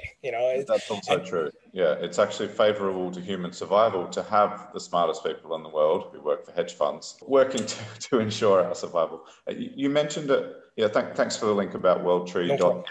I'll put it in the show notes. But I just wanted to touch on some behavioral issues. So you mentioned a behavioral issue there, the social justice trade being a fad. But also I wanted to hear from you a bit of commentary on the behavioral reasons why people do not diversify across these 13 asset classes. And in preparing for this interview, you mentioned some of the behavioral reasons why people don't participate in the massive Cambrian explosion of ETFs that has happened. So could you give us a bit of commentary on your thoughts on behavioral factors? Well, I think Ben gave me one already, just in terms of, not understanding what the hell any of these things mean and what they are. And so maybe I'm a little too inside baseball. And so to me, like, oh yeah, sure, of course. Why wouldn't you do long vol in your portfolio? But I think for a lot of other people, that's something completely alien to them. And so they don't understand it. Stocks and bonds have been around for a very long time. Gold has been around for a very long time. And even that is still considered an alternative asset, which kind of blows my mind in terms of gold. To me, at a minimum, that should be your three basic building blocks for a portfolio. And by the way, if you do that, 40% stocks, 40% bonds, 20% gold, or 45, 45, 10, I think you're way ahead of the game compared to the vast majority of portfolios out there. So, if you want to have a very, very simple portfolio, do that, rebalance it maybe on a quarterly, semi-annual, annual basis, and you're going to be good. You guys are talking about, and I'd like to talk about a few things that I had notes for myself after listening to some of your stuff. But so behaviorally speaking, I think these things can be exotic and scary. So they're unfamiliar. Okay. We have familiarity bias as investors. We want to invest in things we understand and we're comfortable with and we get and aren't too weird. So there's also this herding aspect to it, in the sense that we're gonna feel much more comfortable earning or holding the same thing that our neighbor does. It's that idea of buying the most popular, whatever it is, album, car, what have you, because there's wisdom in crowds, right? And if you don't do what everyone else is doing, then you're kind of sticking your neck out. And definitely from a regulatory standpoint, that's definitely the case. Regulators aren't in the business of making people super wealthy or allowing things that are outside the norm into the system, right? But there are a lot of interesting ETFs that have come out over the last decade or so. I think that part of it is also the paradox of choice. So like you said, there's been this Cambrian explosion. There's so many ETFs out there. There's so much noise. It's hard to separate the signal from the noise in that. And the paradox of choice is really that when we get presented with too many choices, we shut down. We almost don't make any choices. Instead, we just say, you know what, I'll just go to a robo-advisor and let them do it. And by the way, nothing against robo-advisors. They are fantastic. And I think most people would benefit from using it versus doing this themselves. But are robos with their 60/40 portfolios the most optimal thing? Probably not, in my opinion, where we are right now. You want to have something beyond just 60/40 stocks and bonds. I think there's also this, like I said, this sort of focusing on line items. So if I showed you an ETF where it shows negative compounded growth on a year after year basis, on a very consistent basis, you would say, Jug, you're out of your mind. Why the hell would I want to put this in my portfolio? And on its own, as an ingredient, it looks like eating a raw piece of garlic. You don't want to do that, right? But if I put it into, my spaghetti sauce, it's phenomenal, right? And I think that's the problem, is that people look at it line item by line item rather than the collective whole. And it's a gestalt. It's the sum is greater than the parts, and it's easy to lose sight of that. It's easy to just look at the returns for a given ETF and say, well, that looks terrible, I'm never going to buy that. And you have to dig a little bit deeper. You have to kind of put it through a correlation matrix and see what's the impact on the portfolio. And lo and behold, something that looks awful. And by the way, like one of the ETFs in my portfolio, it annualizes at like negative 18% a year. It's done that for almost 10 years.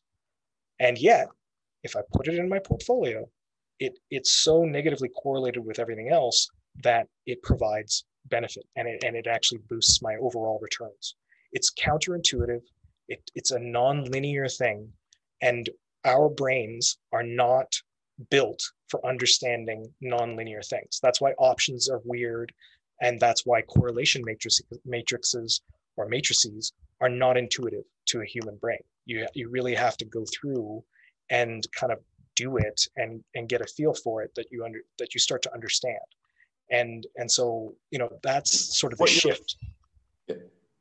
Sorry, I just wanted to butt in. You're reminding me of the Mutiny Fund from Taylor Pearson. I don't know if you've heard of him, but he actually introduced me to Matt from Breaking the Market.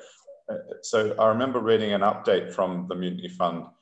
Basically him, to me as an amateur, he was sheepishly saying how it didn't increase in value over whatever the reporting period was. But now I have the context from you about, because he kept saying how in the context of a broader portfolio, it would still be a useful, or it one day would perform a useful function.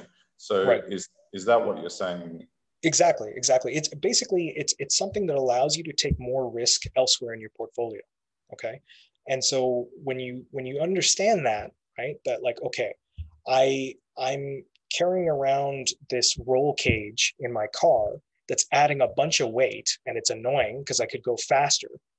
But the roll cage is the thing that lets you drive faster, right? Because I know that I'm not going to die in this car. And that's the difference, right? So I can take those corners a lot faster than I would otherwise because I have the safety of this thing around me. And so I can put more leverage, or I can put more equities, or I can do this, or I can do that, because I have this thing that when vol suddenly blows up, it's going to do really, really well. Right? We actually had lined Taylor up for an interview, but because of my misunderstanding about what he was doing, I sort of thought that it would be better for us to interview Matt. I somehow thought that Taylor was failing at what he was trying to do, but now you're saying actually his job is not to bleed too much money along the way. So it's going to bleed, right? That's what tail hedges do. There's kind of no way to get around that. But it's a question of how much money am I going to bleed? It's think of it exactly like an insurance policy. Okay, every month you write your insurer a check, right? Whether it's car insurance or home insurance or life insurance, right? And you're not getting anything back for that, not until something bad happens. When something bad happens, then they pay out, right? And so the expectancy of that is that it's going to be negative during the whole period of time that you're paying out. And ideally, here's the crazy thing, you hope that it never pays out. You hope that you wrote all these checks for nothing, right? Because being dead is not a great payout. And so, like, if we're taking the example of life insurance or having your house burned down for home insurance, you hope you never ever have to collect on that insurance. Sorry, go ahead, Ben. What if the insurance company goes under as well? And you're fucked. And so you have to pick your insurer properly, right? And that, what you're referring to is counterparty risk, right? So you have to make sure that you pick wisely. Yeah, and so this is a great point. I don't know if you guys have read The Big Short, but one of the things that I took away from that, and I think is really important, is understanding that you can get the call right. Right? Like the one guy in there, I forgot his name, but he got the call right in terms of all these mortgages are going to fail. I want to take the other side of that trade. And his counterparty was one of these big banks. And basically they fucked him. They said, we're not paying out on this. Right. And so this is Ben's hero, Michael Burry. Right. Yes, exactly. Yes. About it. Right. And so, there's something to be learned there, is that, you have to pick your counterparty very carefully. Now, the nice thing about using an ETF to express these types of things in terms of going long volatility or whatever, the underlying, like I said, is a futures contract. And so for the most part, it can be swaps. You kind of have to get into the nitty gritty of this to look at it. But the futures contracts are done through a clearinghouse. The clearinghouse is like a bookie. Bookies basically balance their books, right? They make sure that there's equal amount of bets on the winning side and on the losing side, and so they're delta neutral, right, in terms of their position on a given game or outcome. Right. And that's exactly what a clearinghouse does. So every single futures contract has a buyer and a seller on each side of that contract. And so the clearinghouse makes sure that all of these things are centrally cleared and balanced. And then so let's say I'm a futures buyer, Will is a futures seller. You then are responsible to deliver whatever you're supposed to deliver in terms of margin to your broker. And the broker will extract their pound of flesh from you in order to make sure that you deliver on what you're supposed to do on your futures contract. So, there are these inbuilt things in terms of, like, there's a robust structure. To my knowledge, no futures clearinghouse has ever gone bankrupt. Brokers might have gone bankrupt, but there's a whole system around, they basically, there's regulators and insurance, both public and private, that steps in and ensures that, nobody goes bust on that. I'm just wondering if there were any other behavioral or even neurological or biological factors you wanted to discuss, again, sure, which prevent people from fully realizing the opportunity that you are highlighting of increasing geometric return through employing more than the typical 3 asset class. Right. Well, I think, like I said, there's a lot of barriers to people building sort of optimal portfolios. Another one would be like being leverage averse, right? And even though, like I said, this has been known since the 1950s. Like, we've had modern portfolio theory for a long time now, and it's still something that I think the average investor, and even to a degree at the institutional level, this is not employed, right? It's because there are constraints, right? Like, if you do something that is outside the norm, think about it from a career risk perspective. Like, if you're running a pension fund or you're running, professional money, if you build an quote unquote optimal portfolio, even though Harry Markowitz with his Nobel Prize told you this is the way to do it, but nobody else is doing it that way in terms of taking a 60-40 portfolio and levering it, then if it blows up, what's going to happen?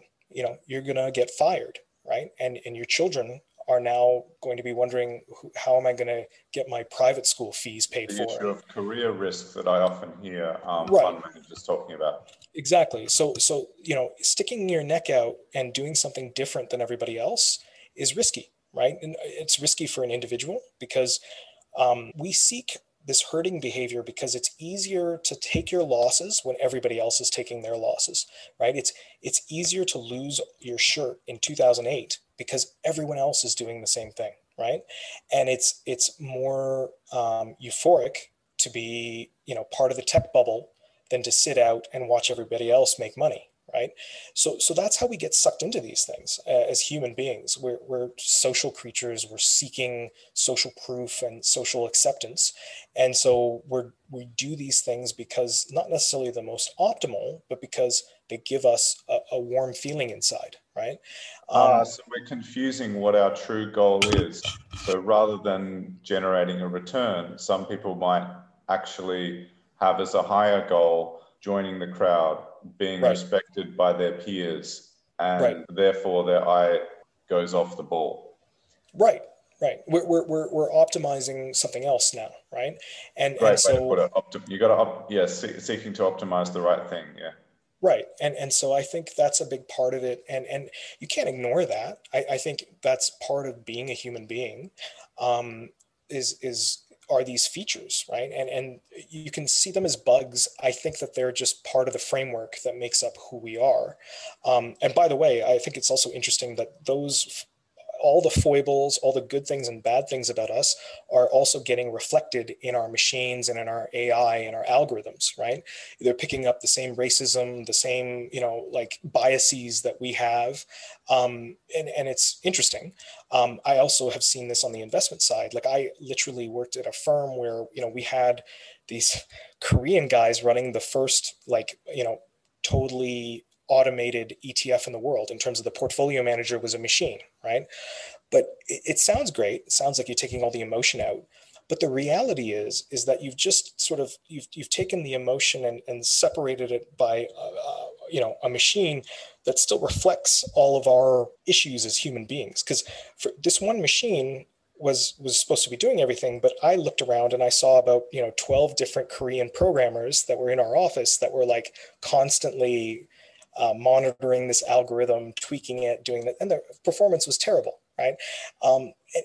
And I think that that's a real problem in quant finance and in terms of like this reliance on using algorithms and machines and all of that. I have a process. I believe in having a process and a framework, and it should be quantitative to a large degree. But I also I'm more towards that kind of quantimental approach in the sense that we as humans have these amazing things in our heads that are amongst the most complex things we can find in the universe, our wetware. And we shouldn't be afraid to allow that to express itself and be a part of that That's process. exactly the direction that Ben. So when Ben and I sort of started off, I realized a couple of episodes ago. I think it was basically at the end of Matt's interview. I sort of realized what it's kind of bifurcated the behavioral investing approach. One school of thought or one camp is trying to take away emotions. Essentially lives in fear of the day that a human makes a decision, Right. based on the assumption that it'll be filled with emotional overrides and it'll be incredibly damaging to your financial well-being. The other camp, and this is the direction I'm hoping to.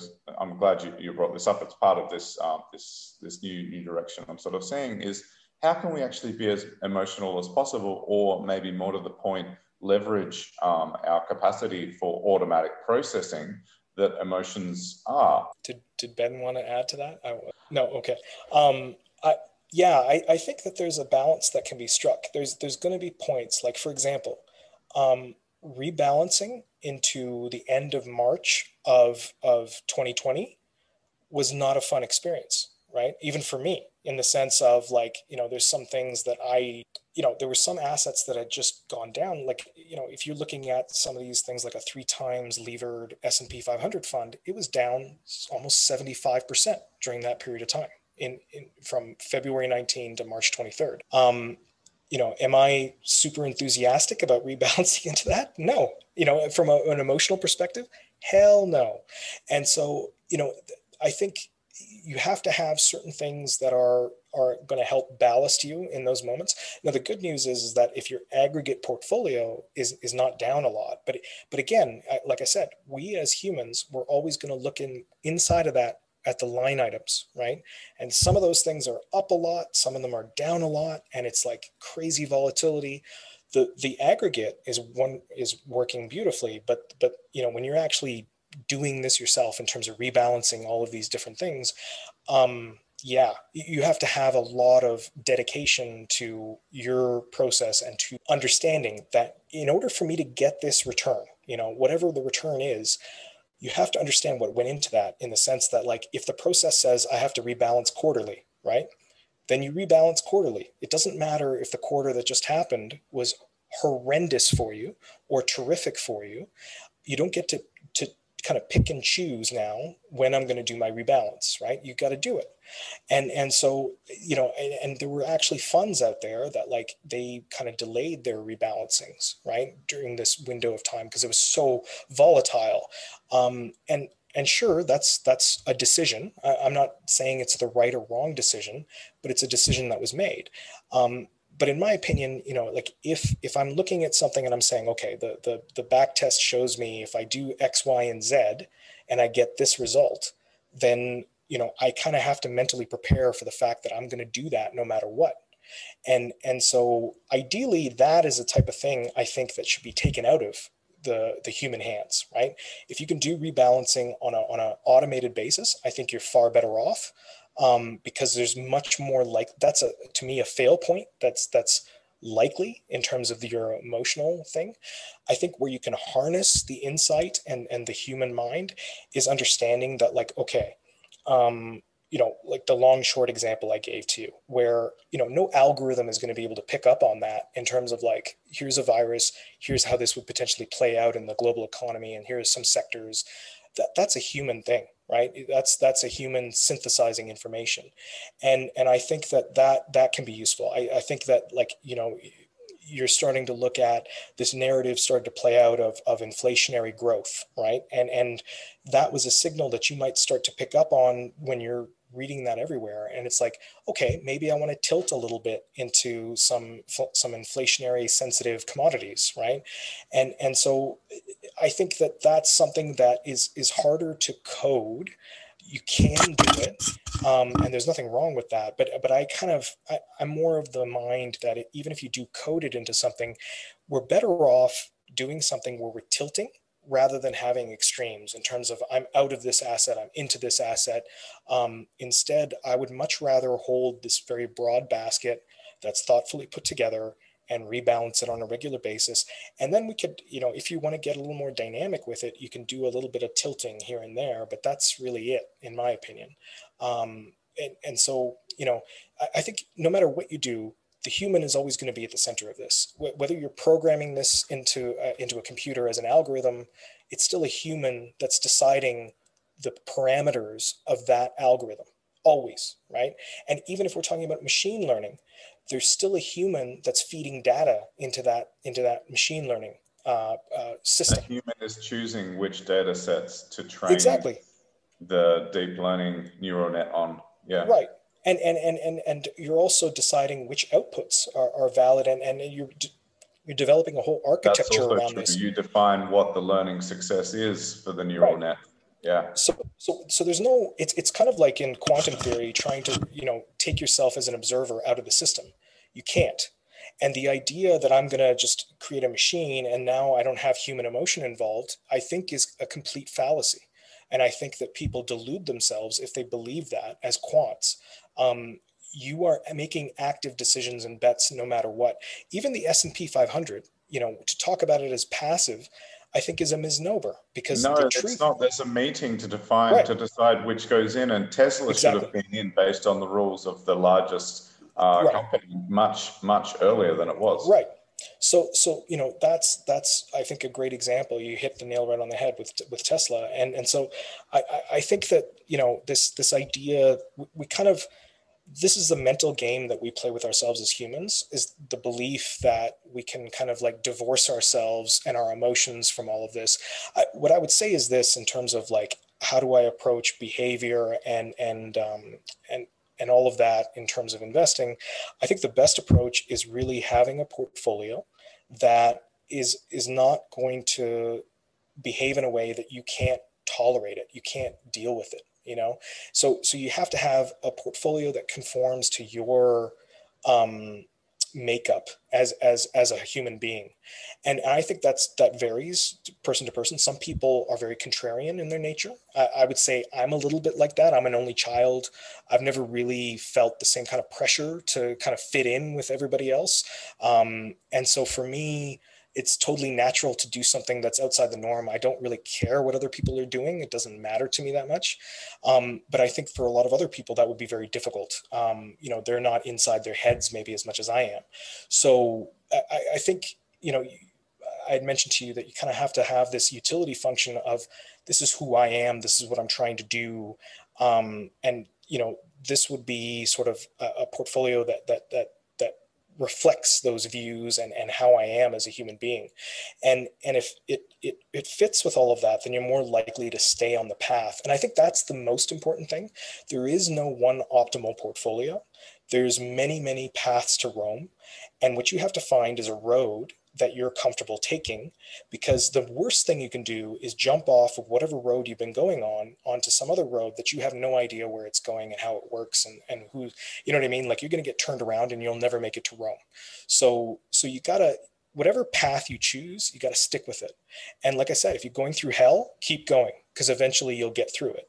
And I think as a behavioral management approach, then success for you is, in a time of low emotional turmoil, coming up with a set of rules, and then your successful behavioral investing for you is staying the course through the time of emotional turmoil. A guy like Warren Buffett, right? He's built differently than most people. Him and Charlie Munger, and people often forget about Munger, but that dude is a serious shark and very, very bright, and big reason for why they get the returns that they get is that they both understand that, like, okay, this is the path we've chosen. We're going to be these people that we believe in America, we believe in the stock market, and come hell or high water, the best approach that we've seen is owning great companies for the long run. And there's going to be times along the way where our portfolio might drop by 50, 60%. And that's just the way it is, right?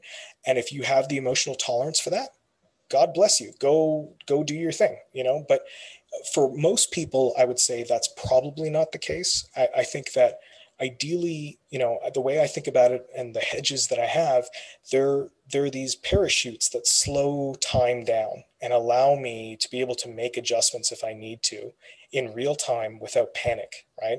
So like I said, when we saw that drop from February 19th to March 23rd, that's a 34% drop in the S&P 500. That's the fastest that we've ever seen, even faster than the Great Depression, faster than the global financial crisis. It was petrifying, right? And what gives you solace is seeing, okay, my portfolio isn't doing that. Like, it's dipped a little bit, but it's like barely budged. And so that gives you the ability to be able to, like, okay, do I need to make an adjustment here? Don't I? How do I feel? I could have cashed out if I wanted to. I think what you bought yourself there, or what you've devised for yourself, is a system which doesn't activate the limbic brain. Right, exactly. Bought yourself a chance which others didn't have to remain directed by your neocortex. What I'm doing here is so you made a great comment in your notes about what we would talk about in the interview. You said here that we need to understand our true risk tolerance and the fact that we're governed by our limbic system, but not the neocortex. It seems like through not going through the volatility event that everyone else went through, which would have triggered their limbic system, which would have caused emotional overrides and kicked them out of the market, basically, you didn't go through that stress. So you got to remain directed by your neocortex. You were able to continue analyzing where others went into emotionalizing, if you like. Right. But so what's interesting though is that, like, it's not that, that risk doesn't just go away completely. Like, the drawdowns change when they happen, changes, right? So like now, the last couple of months have been kind of rough, right? Like, you're down about 6, 7, 8% year to date, right? And so you're going to take your lumps. It's not like, I've built this thing that's perfect and will never have a drawdown. Like, that's not the case. It's just the drawdowns are different. I'm not super correlated to what's happening in the stock market specifically, right? So you can't, Corey Hoffstein is a guy that you should hopefully get on your podcast at some point. But, one of the things he says is, risk can't be created or destroyed. It can just be, transferred. And so we kind of take our risks, there's a certain amount of risk in whatever distribution. It's a question of, is it going to live out in the extreme tails, or is it going to live closer to the mean where I see it on a more regular basis? And I know my preference is to see that risk on a more regular basis rather than on the more extreme ends of the tail. And so what that means is that, you're going to take your lumps more regularly, but you see what those lumps are going to be, if that makes sense. That distribution is more sort of transparent to you because the risk is in the main body of that normalized distribution. The thing that's scary, or should be scary to investors, is the left tail risk, right? Because you don't know what that looks like until it happens. And so as much as possible, if we can squish that down or truncate it, then we've pushed that risk over, right? If you think of that normalized distribution, if I cut off that left tail, it doesn't go away. I'm just pushing that area under the curve to the right. And I'm pushing it hopefully throughout the whole distribution that's remaining, if that makes sense. Excellent.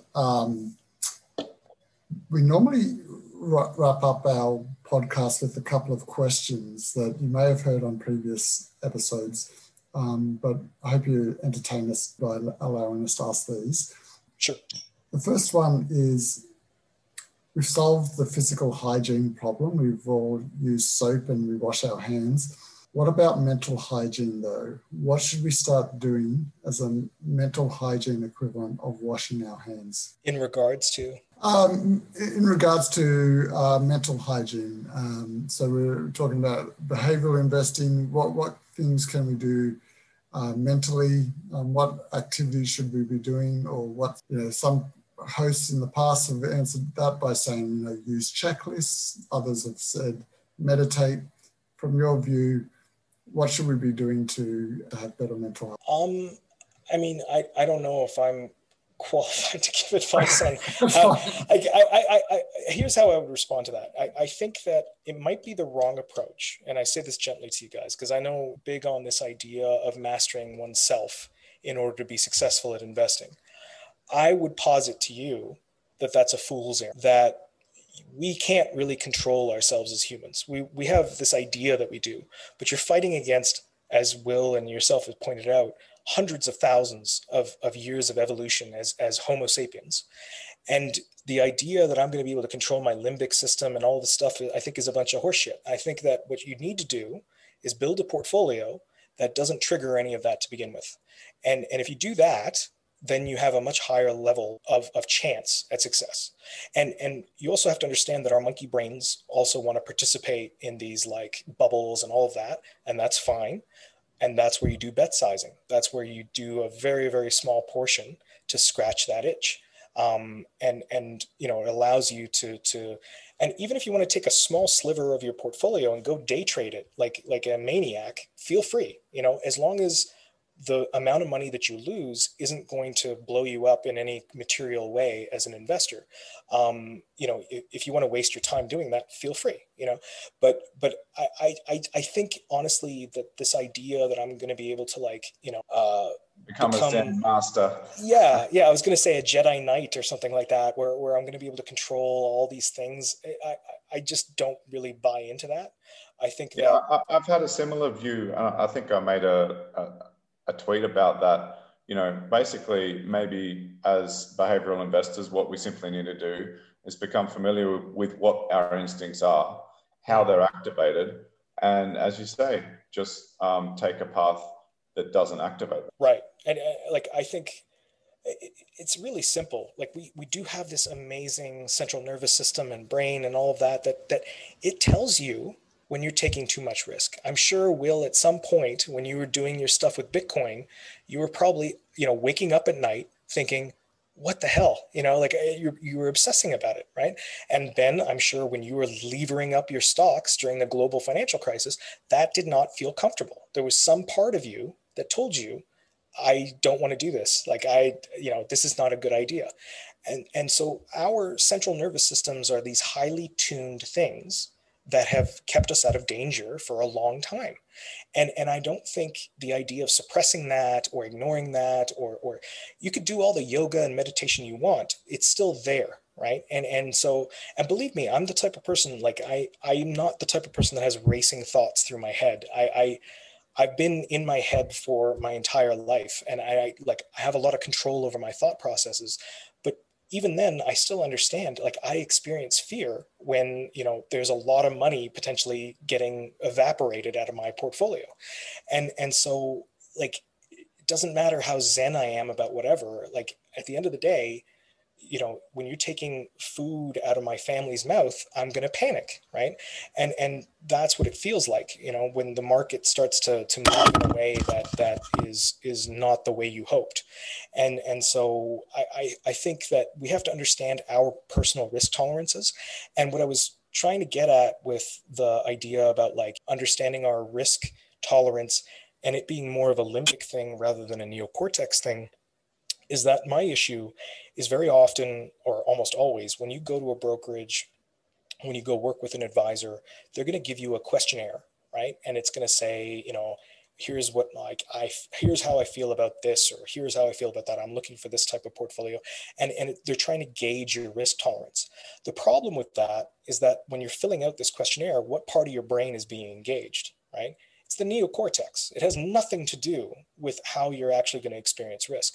And in my opinion, like, ideally, like, when I kind of get my wealth management firm set up and all of that, my ideal would be to have a gamification way of doing it, where if I'm suggesting, XYZ portfolio to you, you would have an app you'd put on your phone, and you would go play this game that's a simulator, like a stock simulator thing, and it would have the same sort of return distribution, volatility, all of this stuff as what I'm suggesting to you, so that you can actually see, test drive it by playing the game and see, because our monkey brain needs to be engaged with this to see if. Or you could get them to watch a horror movie or play Doom or something, get them in an emotionally activated state.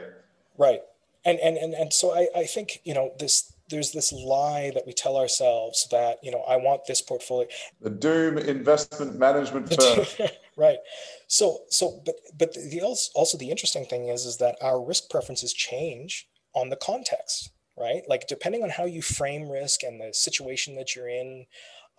Like, for example, I felt way more risk during this whole coronavirus thing than I did during the global financial crisis. And I think the reason why is because, to me, this was like a much more larger systemic thing where, like, all of society could potentially get ripped apart rather than just some banks go down. Don't get me wrong, global financial crisis was a big deal.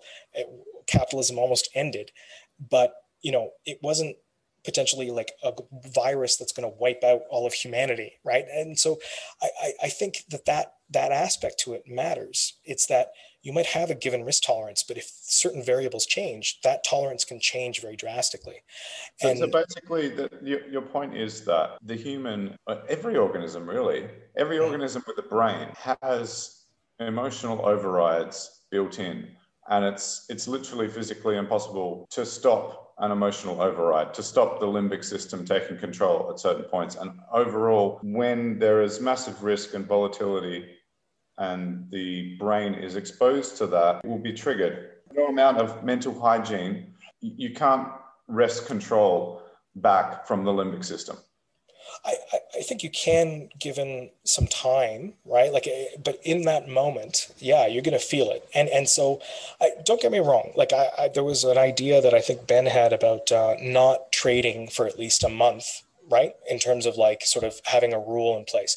If you can stick to that, I think that's brilliant, right? Like, that's a great way to calm that whole thing, in the sense that if you are experiencing. That's also the same as what you said. You basically just need to step to the side, essentially avoid triggering the limbic system or avoid triggering the emotional overrides. Right, but because the limbic system isn't going to stay kicked in the entire time, right? It's this thing that kicks in and then it subsides. In fact, that's exactly how volatility markets work, right? What happens is that it's like our heart rate. Your heart rate gets really elevated, but then eventually it reverts back to its normal sort of level, right?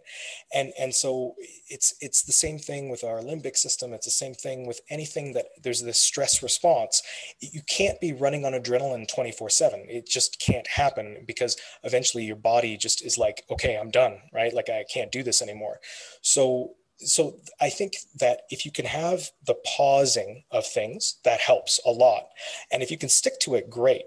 I think the better approach, in my opinion, is just to not put yourself in a position where you're taking so much risk that you have to have a rule that I can't do anything for a month, right? Like, that to me indicates that you're just taking too much risk for what you're actually comfortable with, if that makes sense. Now, Okay, so we've got two answers there. Reduce your risk, but also take a pause. Yes. Yeah. I think you can do both. Like, but the key is really, I think, inside your gut, deep inside your gut, you know what is your risk tolerance. And All right. and you have to be aligned with that, no matter, how wonderful your portfolio manager is, and no matter how wonderful your system is, whatever.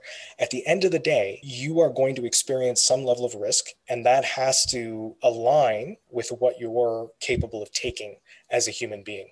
Sure. And your point is that usually the way of measuring risk tolerance is done in a period of calm, right, where you're sitting in a waiting room with elevator music playing, when right. it should be after you've just watched, I don't know, the storming the beach scene from Saving Private Ryan or something. Or even better, I think what would be better is, tell me a story about a time when you felt really sick to your stomach about a bunch of risk that you took, right?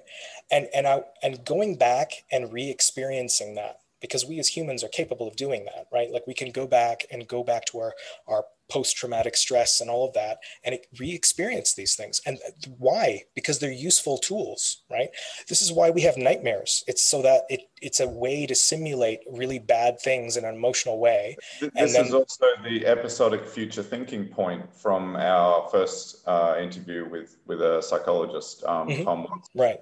So Yeah. I think if you can draw upon those memories, and it's like, I'm getting this feeling in my stomach, like I did, when I was levered up on my stocks, or I'm getting this feeling like I'm trading like an idiot, like I was with Bitcoin, then that's a moment that you should be like, okay, I need to hit pause on this, or I need to go to cash right now and just sort of sort myself out, or not make any changes right now and sort myself out. And I think that those can be helpful tools in terms of like trigger points, right? And like I said, I think that experience is tremendously valuable. That's the thing that you can draw upon to make yourself a better investor, because you have to make those mistakes. Yep. All right. So you've sidestepped the first question by saying we need to sidestep things. Let's see if we can get a response out of you for our last one. Okay. Did I sidestep it? That's fine. You were good. I loved it. Okay. I don't mean to sidestep. If I'm being evasive, then call me on my bullshit. I'll answer it more directly. No. I liked it. I was just teasing you. Okay.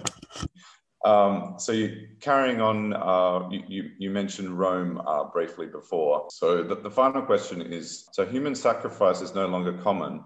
It used to be a part of many cultures around the world and was banned, for example, in Rome in 97 BC. So what is something that we routinely do now, which will be looked upon in 2,000 years from now as highness? I thought about this because I heard you ask this question before, and I would say eating meat.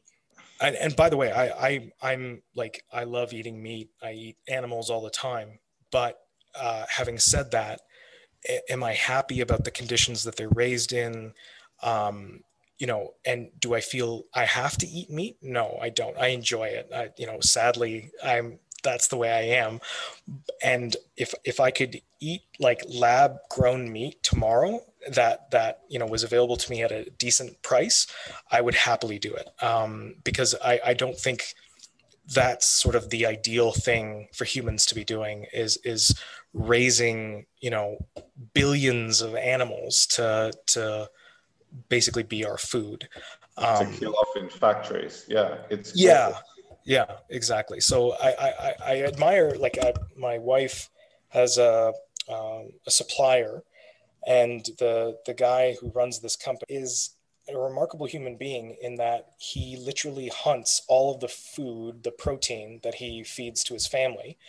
And this guy is like kind of remarkable in that he here in downtown Toronto was looking to get a falconry license so that he could get a falcon and like have it hunt like game in the city. So you can potentially do this apparently, like in an urban center, go get a falcon and train it to go catch you raccoons and like this and that. Like the dude's hardcore and hunts with a bow and arrow and all of this stuff. And I was just like, that's nuts. But I admire the hell out of him because I think that's fantastic. Like he actually has the guts to kill an animal and eat it. Right, Most exactly. people, I remember I did a work experience on a farm once. I nearly threw up, or at least I was repulsed by the farmer beheading a chicken and then having to pull the feathers out of it. Right. I see. That doesn't bother me. Like I visited India and like the whole thing was we would go to the market and like that's how you buy a chicken. It's like you pick the chicken and they slash its throat open and throw it in the bucket and it's flapping around and all of that. I didn't have to clean it myself, but I don't have an issue with killing animals. We've done it for a long time. We're omnivores by our sort of nature, but the factory farming thing I think is problematic. And if I could not do that, not participate in that, that would be a good thing. I think 2,000 years down the road, yeah, for sure. I think we'll look back. Now, there's a big, sort of assumption in your question that we're going to be around in 2,000 years. I hope that's the case. What will ETFs be like then? Hopefully we're way beyond money and all that stuff by then. But one thing I was going to share, and your hygiene question kind of triggered it for me, was that one thing that makes me really optimistic about the future is my son is almost 3, and he's had to learn about the virus and all of that. And one of the things that I've been doing is kind of showing him all these videos on germs. We've just been trying to teach him to like wash his hands and the importance of that. And what's amazing to me is that in the span of like a few days, he became obsessed with watching all these YouTube videos, cartoons, teaching kids about germ theory and about the importance of washing hands and stuff. And what's staggering to me is that like in that span, this little human that's 3 years old, is almost 3 years old, has learned about germ theory, a thing that took our species millennia to figure out. And like it's incredible. It was only 170 years ago that they discovered about washing your hands, and this was exactly. I think from Jim O'Shaughnessy's Infinite Loops podcast. That's where I first heard about this. This shocking idea that it's only been 170 years that we've known about the importance of washing hands. And when you think about how like now you take that idea and now we have this communication network like YouTube, where now I can put that in a cartoon, make it easily understandable that a 3-year-old can understand something that previous to like 200 years ago, no other human understood.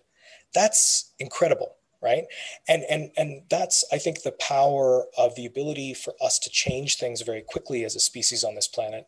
The thing that really gets me excited is not AI. It's the fact that we have almost 8 billion brains on this planet. And if we actually allowed every one of those brains to come to its full potential, how many problems are we going to be able to solve? Right. And so, I was going to say to you guys that like, investing is this weird thing where we have to have this optimistic view of the future, or else why would we invest, right? Investing is inherently an optimistic activity, but while simultaneously understanding all the pitfalls and dangers on the way to arriving to that optimistic future. And that's a weird place to be. You have to kind of simultaneously hold this optimistic while understanding all the things that can go wrong. And to me, that actually is very much of like Eastern philosophy. in the sense that like my family, like I said, comes from India. My background is Sikhism. And there's literally like a concept within Sikh philosophy of Chardi Kala, which is having a positive outlook on life. And while at the same time toiling in the realities of our world, right? And maintaining that optimistic outlook and oneness with the universe and our creator and all of that. And not that I'm super religious. In fact, I'm pretty much an atheist. But what's interesting to me in Eastern philosophy is this idea of holding two things simultaneously in one's head that can be very at first pass paradoxical. And I think, you know, that's sort of like within Buddhism, within Hinduism, within Sikhism, there's this idea that we live in reality, but it's not really reality. There's this deeper reality to everything. And so, but the only way we can experience anything beyond this reality is to live in this physical body. So it's a weird paradox, right? Like we live in this falsehood that we then, the challenge is to go past that to this deeper truth. And I think, you know, from a behavioral perspective, that's an interesting thing in terms of being able to have strong beliefs that are loosely held. And I think a successful investor is really good at that. And I've tried to cultivate that. I've heard that phrase. I don't know. It's just a saying within investing, but to me, it's something that I definitely resonates with me, because you know, you can kind of believe this narrative that you've come up with, especially I think value investors do this a lot, is that they believe in the company and there's this intrinsic value, and you know, you can just be plain out wrong about that. And you have to be willing to kind of change your thesis if you know, it's fundamentally wrong. But also understand, you know, there's a difference between being fundamentally wrong versus just this is the way that things are going, but ultimately I will be right. There's a faith aspect to value investing that to me is very religious in a lot of ways, and okay. you have to be deeply a believer in that to be successable. I have seen. I feel that there are some cultish elements. Sometimes people might have. I don't want to bring up Warren Buffett too much because, frankly, I think there is a cult around him. So yeah, like I think that that's an idea that I wanted to mention.